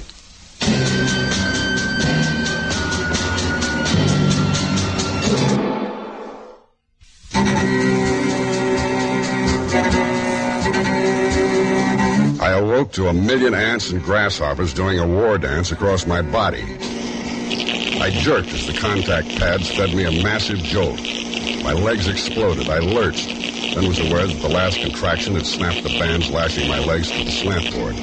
Gurgling noises rose from my throat. The white-coated Dr. Savage came over. I waited until he was close, hooked my right foot between his thighs, and drew him closer. Kicked out with my left foot, striking with the instep. Dr. Savage gasped.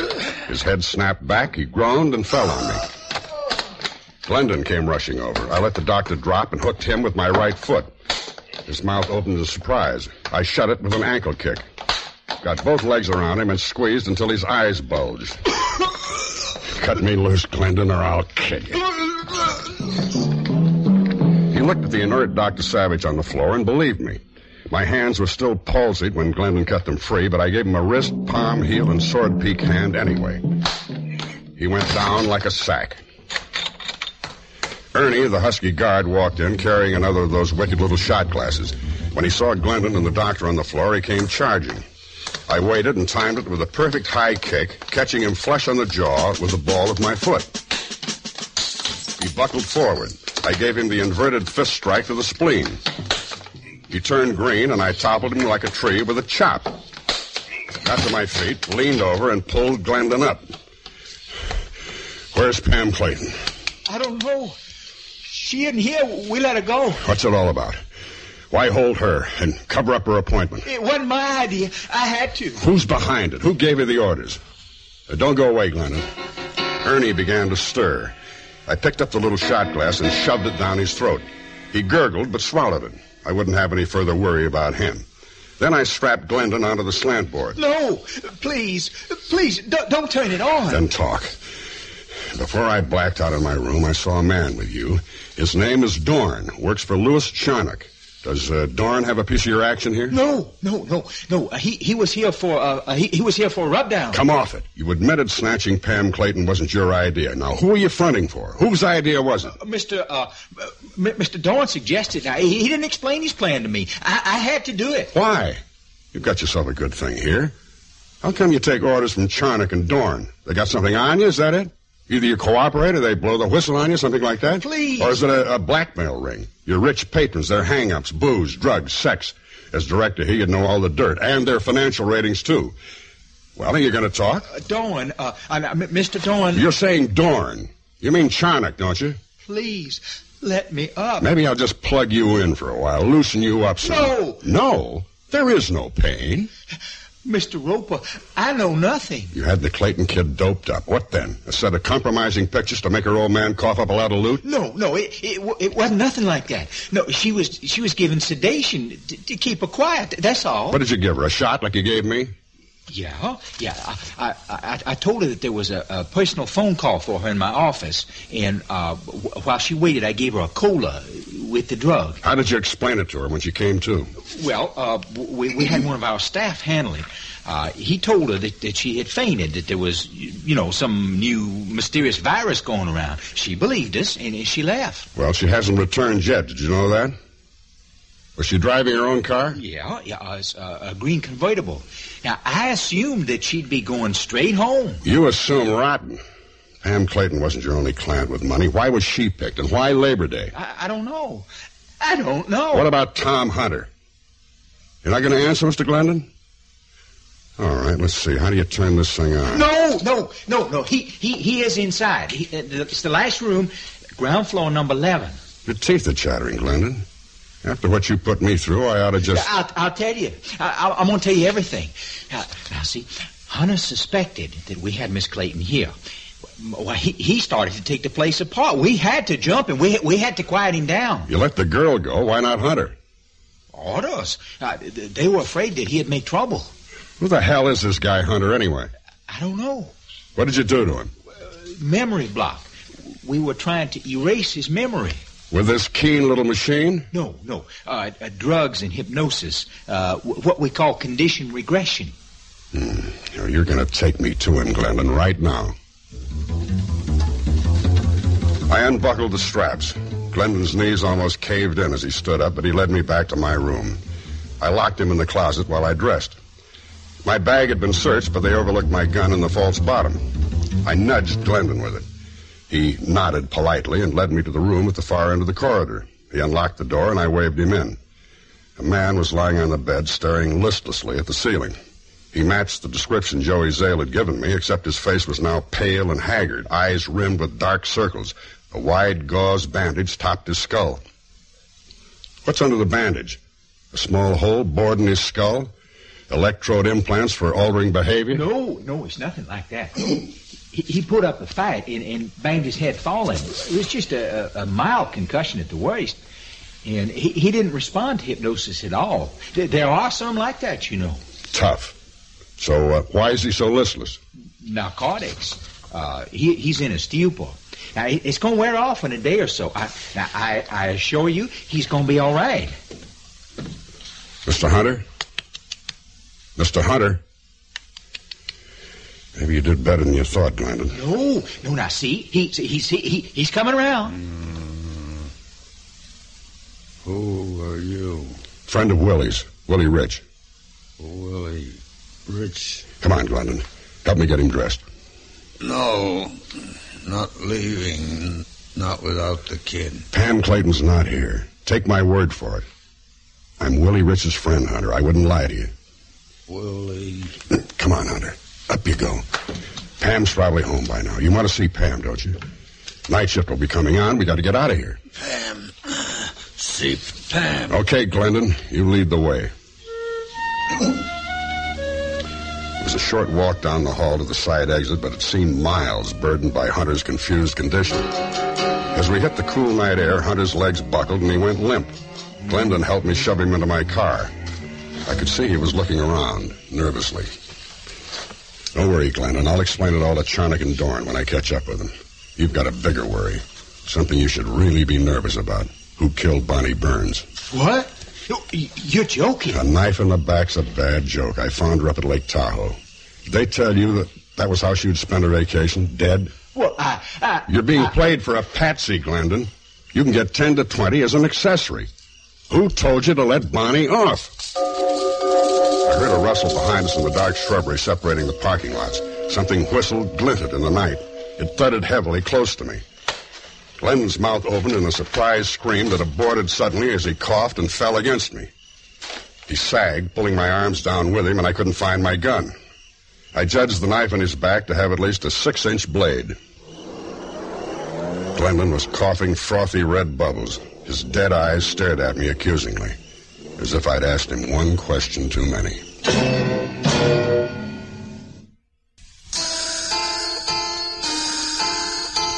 Allie Regal opened his door, then followed me down his driveway and helped me carry Tom Hunter into his house. We bedded him down on the living room couch.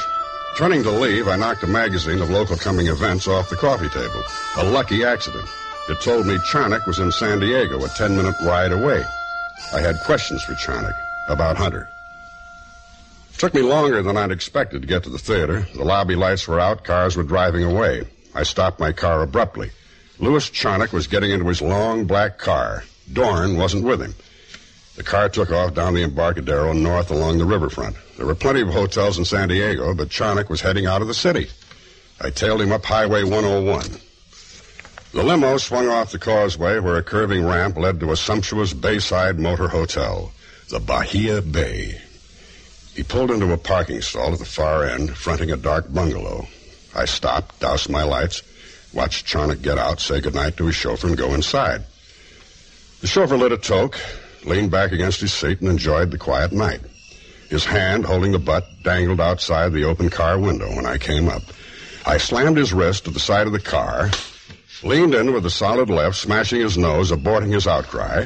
I slugged him again, yanked the door open, and he was out cold. One thing about the bloodletting business, it never hurts to catch a sucker off guard. I removed his belt, lashed his hands together with it, dumped him over into the back seat. Charnock opened his bungalow door to my knock. When he saw my gun, he backed up fast, and I shut the door behind me, locking it. I had a lot of questions to ask you the last time we met. We never got to them. Now I have several more. Let's start with George Glendon. What's your connection with him? George who? Glendon. Try harder. He runs the spa at Poway, the Gilded Cuckoo. He seems to be running errands for you, too. I'm sorry, Mr. Roper, isn't it? I don't know Glendon or what you're talking about. How about Pam Clayton? Does that ring a bell? I know Monica Clayton, but then we've known each other for years. This gun can go off, you know.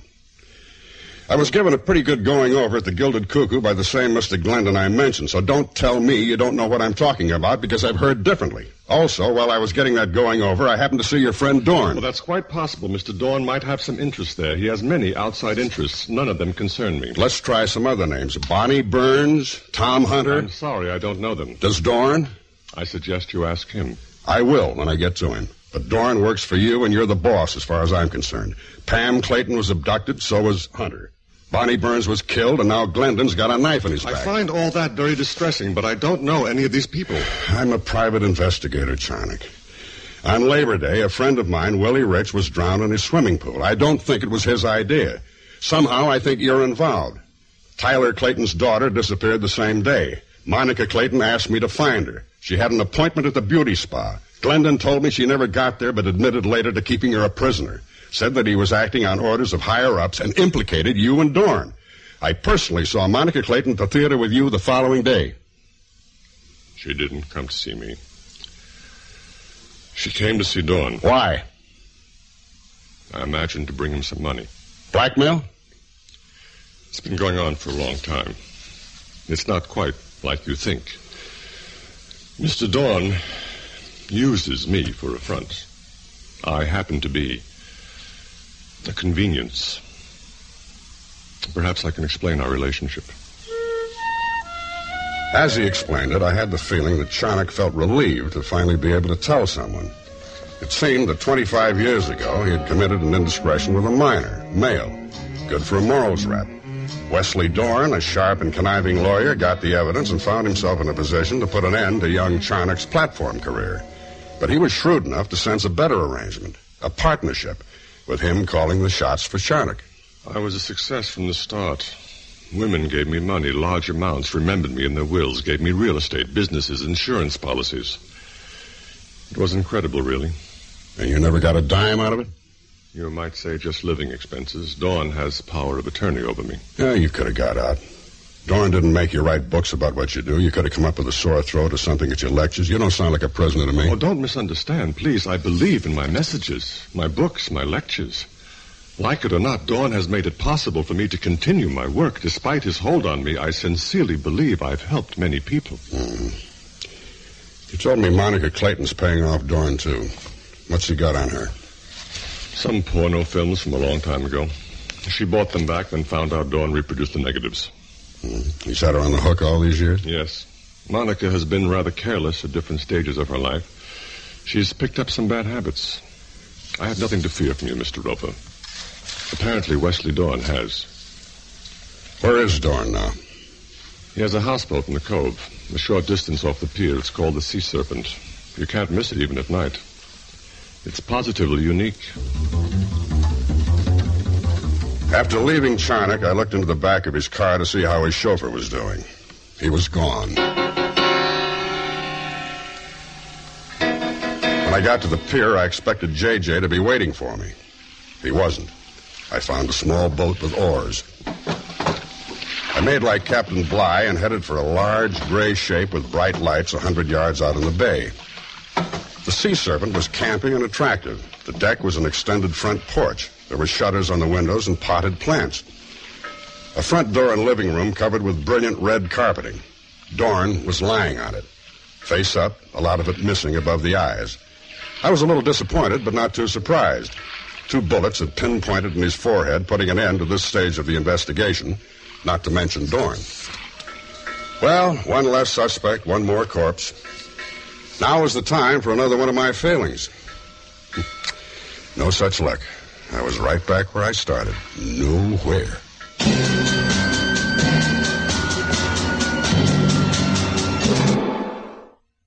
Tomorrow at this time, rest your eyes and listen here to this week's continuing study in suspense, The Princess Stakes Murder. I'm Rod Serling, and this is The Zero Hour.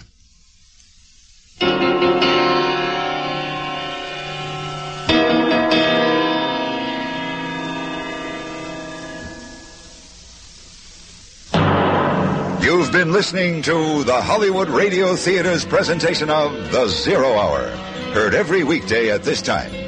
Rod Serling is your host. Kim Platz, The Princess Stakes Murder, was adapted for radio by Gwen Bagni and Paul Dubov. Howard Duff is Roper. Julie Adams is Monica, and Ray Danton is Charnock. Featured in the cast are Robert Easton as Glendon and Carl Swenson as Hunter. Zero Hour is produced and directed by Elliot Lewis. Jack Myers is executive producer. Rochelle Sherman, associate producer. And Kim Weiskopf, story editor. Music composed and conducted by Stanley D. Hoffman. The Hollywood Radio Theater theme was played by Ferranti and Teicher and is now available on United Artists records and tapes. This has been a J.M. Colas Enterprises production. Hugh Douglas speaking. Tune in tomorrow, and once again, rest your eyes and listen here to The Zero Hour.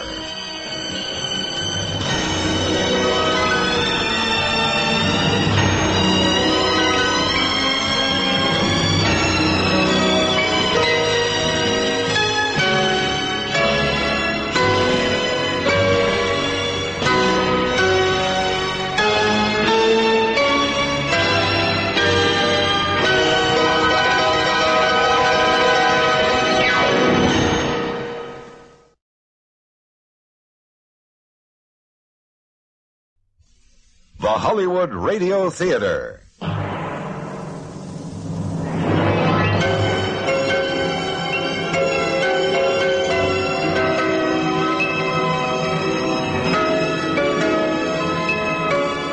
Every day at this time, Monday through Friday, a J.M. Colas Enterprises production, The Hollywood Radio Theater, presents an unusual tale of mystery and suspense. Every week, Monday through Friday, the Hollywood Radio Theater presents... I'm Rod Serling.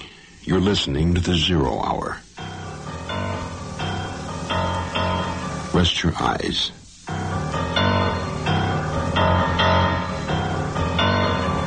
Exercise your imagination. This week, Kim Platt's Gymkhana Foul Play. The Princess Stakes Murder. Starring Howard Duff. Julie Adams. And Ray Danton.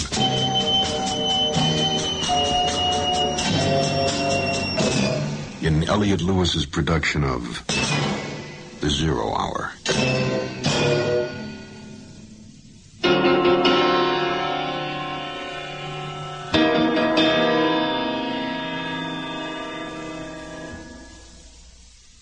It all began as a day at the races.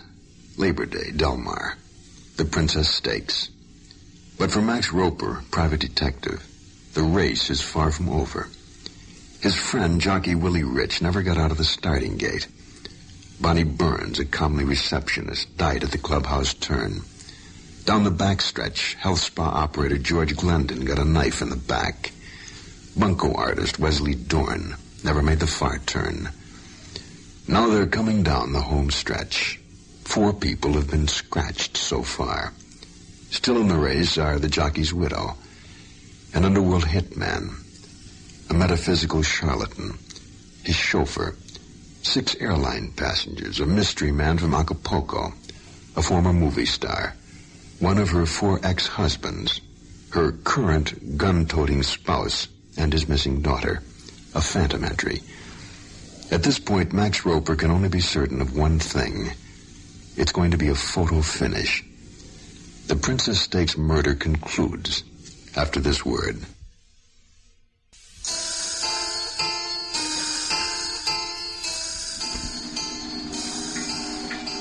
Dorn's houseboat had been carefully picked apart. Desk drawers were slightly open and things had been tossed about in the closets. Someone had been hastily looking for something. Either Dorn had or his killer. I eliminated Louis Charnock, the chauffeur, JJ, and myself as suspects, leaving the rest of the world to consider. I was annoyed at George Glendon for dying too soon. He would have made a very plausible killer. I rode back to the pier and got in my car. It was nearly midnight when I reached Allie Regal's house. Allie's car was gone, and that wasn't all. When I opened the front door, I saw that Hunter wasn't on the couch. Allie Regal was on the floor, flat on his face, horizontally contemplating the rug. I turned him over. Allie. Did you get him? Get who? A man you laid off here, Hunter. I leaned over to check how he was, and he was ready and decked me. Oh, what time is it? 12:05. Boy, you must have just passed him. If I did, I didn't recognize him. He was wearing your car. Moonbeams etched their ghostly fingers through the foggy night as I eased into the humpback drive in Escondido. The stately white ranch of Willie Rich was dark and quiet. It was late, but I hoped Penny Rich was out swinging somewhere according to her custom. The side terrace door was susceptible to a little applied effort, and I went inside carefully. The curtain fell in place behind me. I put my thin pencil torch to work and found my way through the living room to Willie's den and study. The desk dominated the room. French Empire, massive. It drew me like a magnet. I searched, wondering what I was looking for. The lock of the center drawer had been forced. It contained old racing programs, a pair of binoculars, and a small key that fitted the lock to the drawer. I pulled out the drawer and studied it. It was shallow. I set it on the desk, stooped, and searched the center with my torch. Couldn't find anything, and compounded that by losing my balance. As I teetered forward, my hand struck the wood. The wood yielded, then sprang back. I tugged gently, and out it came. Another drawer. Secret compartment right out of Napoleon's day. But I exulted too soon. There wasn't a thing in it. I turned it over and found an old auction sticker pasted on the bottom. I peeled it off and pocketed it, set the drawers back in place, and straightened up. I went back out the terrace door. As the night air hit me, I felt the thin edge of cold steel against my throat. There wasn't a thing I knew in karate to counter that feeling.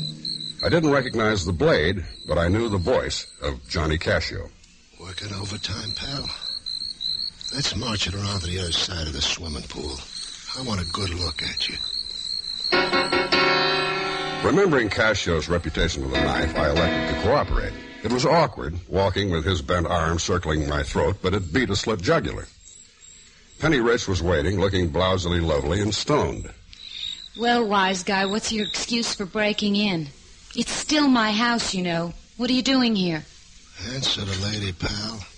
Willie was murdered. I'm looking for his killer. You expect to find him hiding inside the house, maybe? Well, I heard the house had been broken into a couple of times since. I figured whoever killed Willie was still looking for something Willie had. I thought maybe I could find it. Find what? I don't know. Try harder, pal. Someone pulled into the driveway. Johnny Cascio tensed, turning his head. I twisted away, striking sharply upward and outward with a 4-fist upper block. As Caccio's knife hand was knocked aside, I got an outside cover on his wrist. At the same time, I struck hard at his temple with knife hand strike to face.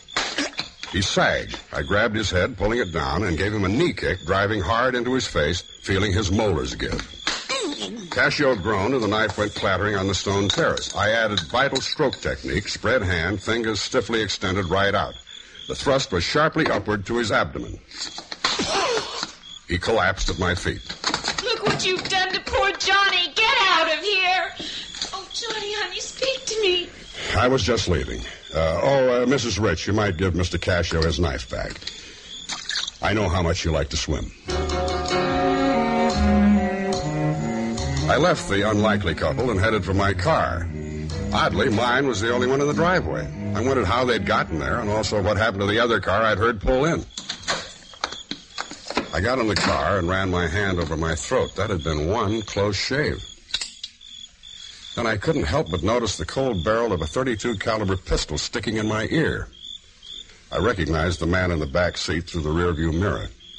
I'll take what you found in there. Glad you could make it, Mr. Hunter. I've been looking all over for you.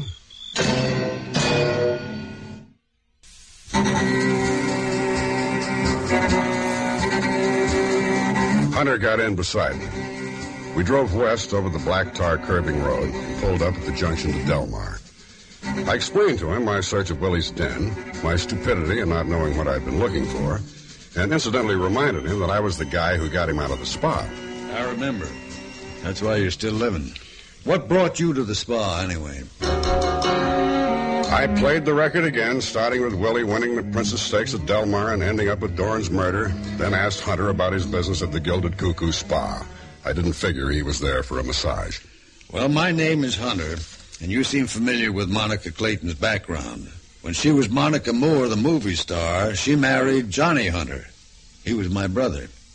Now, that's 20 years ago, ancient history, until Willie contacted me in Acapulco recently and brought me up here. How did you know Willie? Well, he knew Johnny from way back. In fact, he introduced Johnny to Monica. And Johnny died soon after they got married. We got the coroner's report, overdose of barbiturates. And we were broken up about it, but these things happen. A month ago, I got a letter from Willie. He said he had proof that Johnny had been murdered. It wasn't suicide or accidental. There were two people he named who could be responsible. Wesley Dorn and Monica Moore. Well, that is, Clayton. What kind of proof did Willie say he had? I know Monica's been paying blackmail up until tonight. She's free now that Dorn's dead. I don't know how he found it, but somehow Willie found my brother Johnny's diary. There's supposed to be something incriminating in it. That why you were trying to contact the Claytons to put the finger on Monica? Well, I had another reason. Another brother. Ty Clayton. Clayton? But your name is Hunter. Well, we were all Claytons.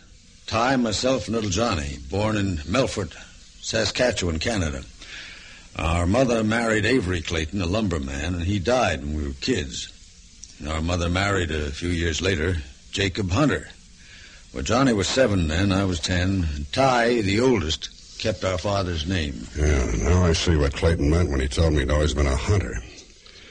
But why weren't you welcome at your own brother's house when you tried to contact Pam? Well, Pam was the only one I thought I could trust. You see, neither Ty nor I took complete stock of that coroner's report.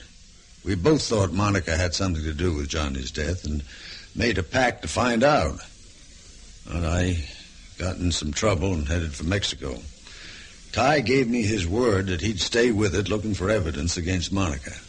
Well, the next thing I know, his wife Audrey dies and he marries Monica. That was a year ago. He still hasn't made a move against her. We sat there a minute smoking. Then my hand found the .38 I keep back in my seat. Hunter never saw it coming, and I laid it on him behind the ear. He probably had a good case against Monica, but I like to make up my own mind. It wasn't far to Allie Regal's house. I stashed Hunter there again, admonishing Allie to hang on to him this time, and took off. Under a full moon, Delmar seemed eerily quiet. I found Joey Zale in the stall and shook him awake. Hey, what the? Joey, listen. What happened to Willie's gear after the weigh-in? He took it to the jock's room. Is it still there? I want the saddle. Come on, Roper. I can get tagged 50 for it. Here's 100. Joey found the saddle for me.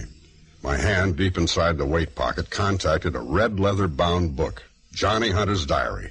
But the light was insufficient to read. I struck a match. Hey, blow that out. Sister Sally gets nervous. She got trapped in a barn behind a terrible fire. That's better. What'd you find? A book in the saddle? Not just a book, Joey. Answers.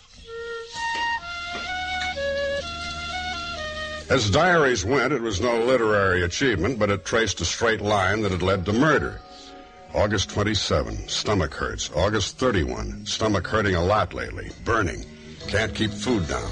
September 4, pain worse. Vomited. Gotta take some of Monica's pills if I'm ever to sleep. Pain's terrible. Think I know why. The last entry, September 5th. September 6th, Johnny Hunter was dead. The clerk at the coroner's office took my $2 and dug up the certificate of death. Overdose of drugs, alcohol content .09. The document was signed by the examining physician, Luther Stokes, M.D. I attempted to reach Dr. Stokes. He'd been dead for 15 years. Hit-and-run accident. I went over to see my friend at Homicide, Camino. Told him what I was up to. He looked through the diary, dropped it finally. You don't have the last page of it? Not yet. Johnny Hunter was buried at Holly Memorial Park. Dr. Stokes was killed almost immediately afterwards. Maybe it wasn't an accident. What are you expecting to find? Arsenic? That went out of style a long time ago.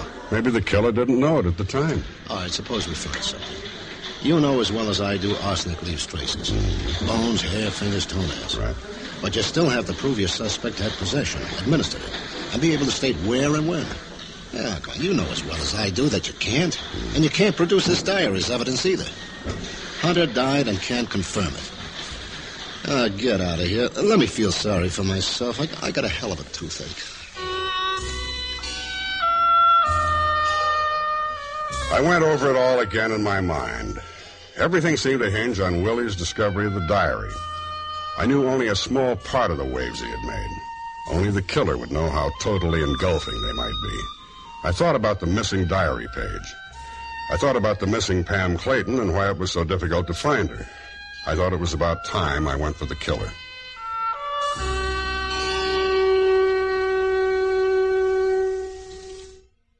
Hello, this is Diana Chesney. I'll be here in the new radio mystery series, The 0 Hour. Listen for Juliet Mills, Robert Brown, Mary Matheson, and me when The 0 Hour presents Queen in Danger. Thank you. This is Rod Serling. Right here on KAPX, you'll reach your 0 Hour on the Hollywood Radio Theater. It'd be dangerous for you to miss it. Listen to the Hollywood Radio Theater on Stereo 108 for exciting radio drama every night, Monday through Friday at 7 p.m. and again at 11:30 p.m. They were running the Delmar Futurity. The Claytons were at the track. Calamity had just come in a winner, paid $4.20. I watched Tyler Clayton go down to the winner's circle. Then I touched Monica Clayton's elbow. Mr. Roper. Why didn't you tell me Willie Rich introduced you and your first husband? Johnny Hunter, wasn't it? How did you know that? I also saw your first husband's death certificate today. Accidental death, it said. Would you be in accord with that? Frankly, I'm not. I prefer the evidence in the diary. Diary? Your husband owned a Napoleonic desk. I can just see him keeping a diary under lock and key in the secret compartment.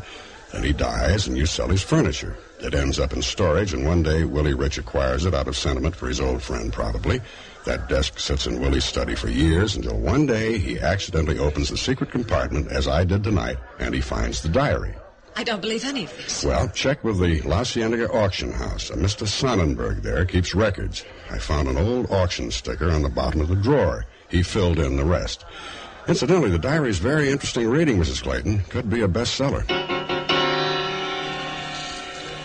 I left her staring helplessly and walked away. My hands were wet and clammy. It was dusk when I pulled up to the cottage at the far end fronting the bay. Charnock's big black car wasn't around, nor the blonde bodyguard, J.J. I had called before, so Charnock was expecting me. Come in, Mr. Roper. You look tired. It's been a rough week. I've just made some tea. Here, let me pour you some. I'm very upset about your suspicions of Monica. She's simply not the type. Anybody can be a killer, but I didn't say she was. I said she was responsible for her first husband's death. I didn't say she did it. Let's talk about your friend Dorn. I see what you mean. You're referring now to the hold he had on Monica. Yes, he could have driven her husband to suicide or even killed him. It's all my fault. It was only because of my weakness that Dawn could continue to exist. Don't blame yourself. Monica was innocently involved 20 years ago. She's up to her ears now. Yes. Your friend, the poor unfortunate jockey. The whole thing is harrowing. It's preposterous to think of Monica as part of it. Not Monica. Her husband, Tyler Clayton. Clayton? The millionaire oil man. You think he committed the murders? Well, listen and see what you think. I recited the whole story again. The thing I hit hardest was that I figured Clayton had married Monica to try to get even with her for the murder of his brother Johnny. But then he'd fallen in love with her, and now was protecting her from the damaging evidence Willie had found in Johnny's diary. I see. Yes. Terrible for Clayton. He'll have to pay for his crimes. Maybe not. For one thing, he still hasn't found the diary. Well, his brother would have had it, I suppose. Perhaps your friend Rich gave it to him for safekeeping. No, he's looking for it, too. And then perhaps Clayton's daughter. No, she doesn't know where it is. But I do. I see. You're astonishing, Mr. Roper, putting this ghastly series of crimes all together. But one part of your logic eludes me. Oh? I can see why Clayton would have murdered all these people. But certainly he had no reason years back to kill his youngest brother. No reason at all. And logically, you must admit he couldn't have. That's right. He couldn't have for the most logical reason of all. You did. My dear man, do I hear correctly? You killed them all, starting with Johnny Hunter. That would be hard to prove that Dawn did. That's part of the proof. What would it take to convince you? Some luggage on the way back from Tahoe. You spent a week there, remember? What are you talking about? We met on the plane coming back. You just killed Bonnie Burns. I just found her body. There are only 7 passengers on board. You were the dental surgeon coming down with cancer. You had me convinced, too. You've been an actor. You know all the makeup tricks. The best disguise is always the simplest. Eyeshadow, hollows for the cheeks, easy with the removal of partial dentures, gray wig, smoky glasses. Your performance was flawless till we got off the plane. Even a man coming home to die carries his clothing back with him. But you didn't pick up any luggage. You headed right for a taxi. I didn't see the gun in his hand until it was too late. Then the big bruiser J.J. was there, and something no heavier than a cannon dropped on my head. As I folded to hit the carpet, I noticed my empty hands, lax and useless. Cold steel tapped me on the nose. On your feet and walk slow. Open your mouth and you're dead. You're going to take us to the diary. Oh, Willie hit it good. I'm the only one.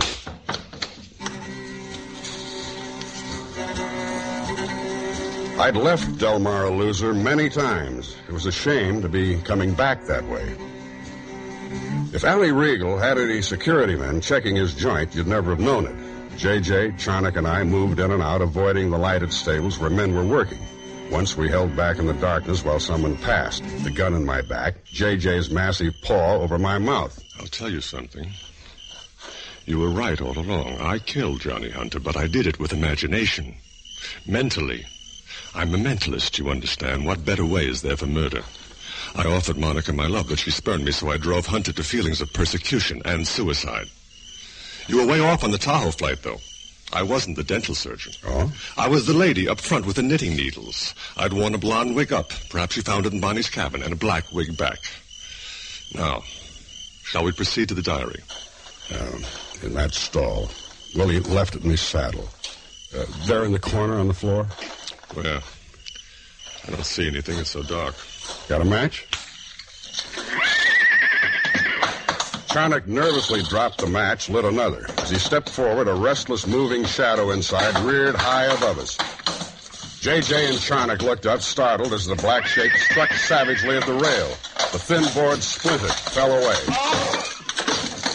Sister Sally burst through with a dark, avenging fury. She struck at Charnock, hooves flailing. J.J., in terror of the massive horse, tried to back away.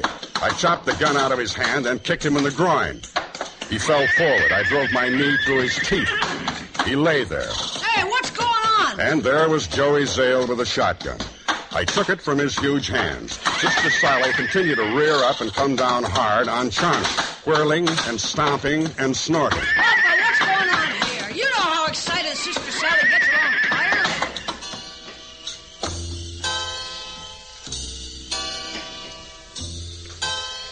Early Saturday morning, I drove to the office. I figured I owed my boss, O.J., a week's time. He was out, but someone else was in. A pretty young girl, blonde, shapely, and very much alive. Pam Clayton.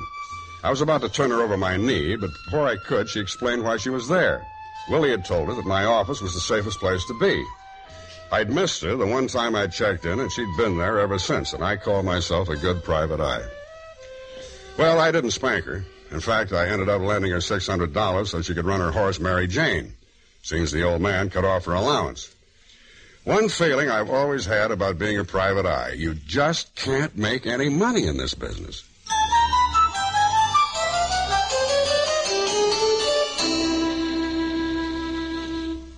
That concludes this week's production of The Zero Hour. Kim Platt's The Princess Stakes Murder. Next week, we'll begin another exciting dramatization of a tale of mystery and suspense. We'll tell our story in 5 days, at the same time Monday through Friday. So, on Monday, rest your eyes and listen here to The Zero Hour.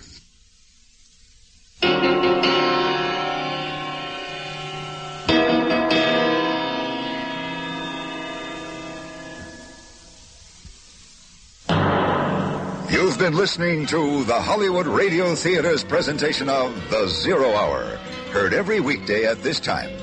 Rod Serling is your host.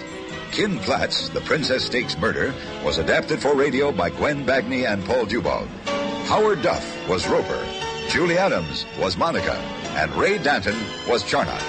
Featured in the cast were Jack Crucian as Regal, Lou Krugman as Camino, Deborah Wally as Penny, Walter Tetley as Zale, Carl Swenson as Hunter. Zero Hour is produced and directed by Elliot Lewis. Jack Myers is executive producer. Rochelle Sherman, associate producer. And Kim Weiskopf, story editor. Music composed and conducted by Stanley D. Hoffman. The Hollywood Radio Theater theme was played by Ferranti and Teicher and is now available on United Artists Records and Tapes. This has been a J.M. Colas Enterprises production. Hugh Douglas speaking. Tune in Monday, and once again, rest your eyes and listen here to The Zero Hour.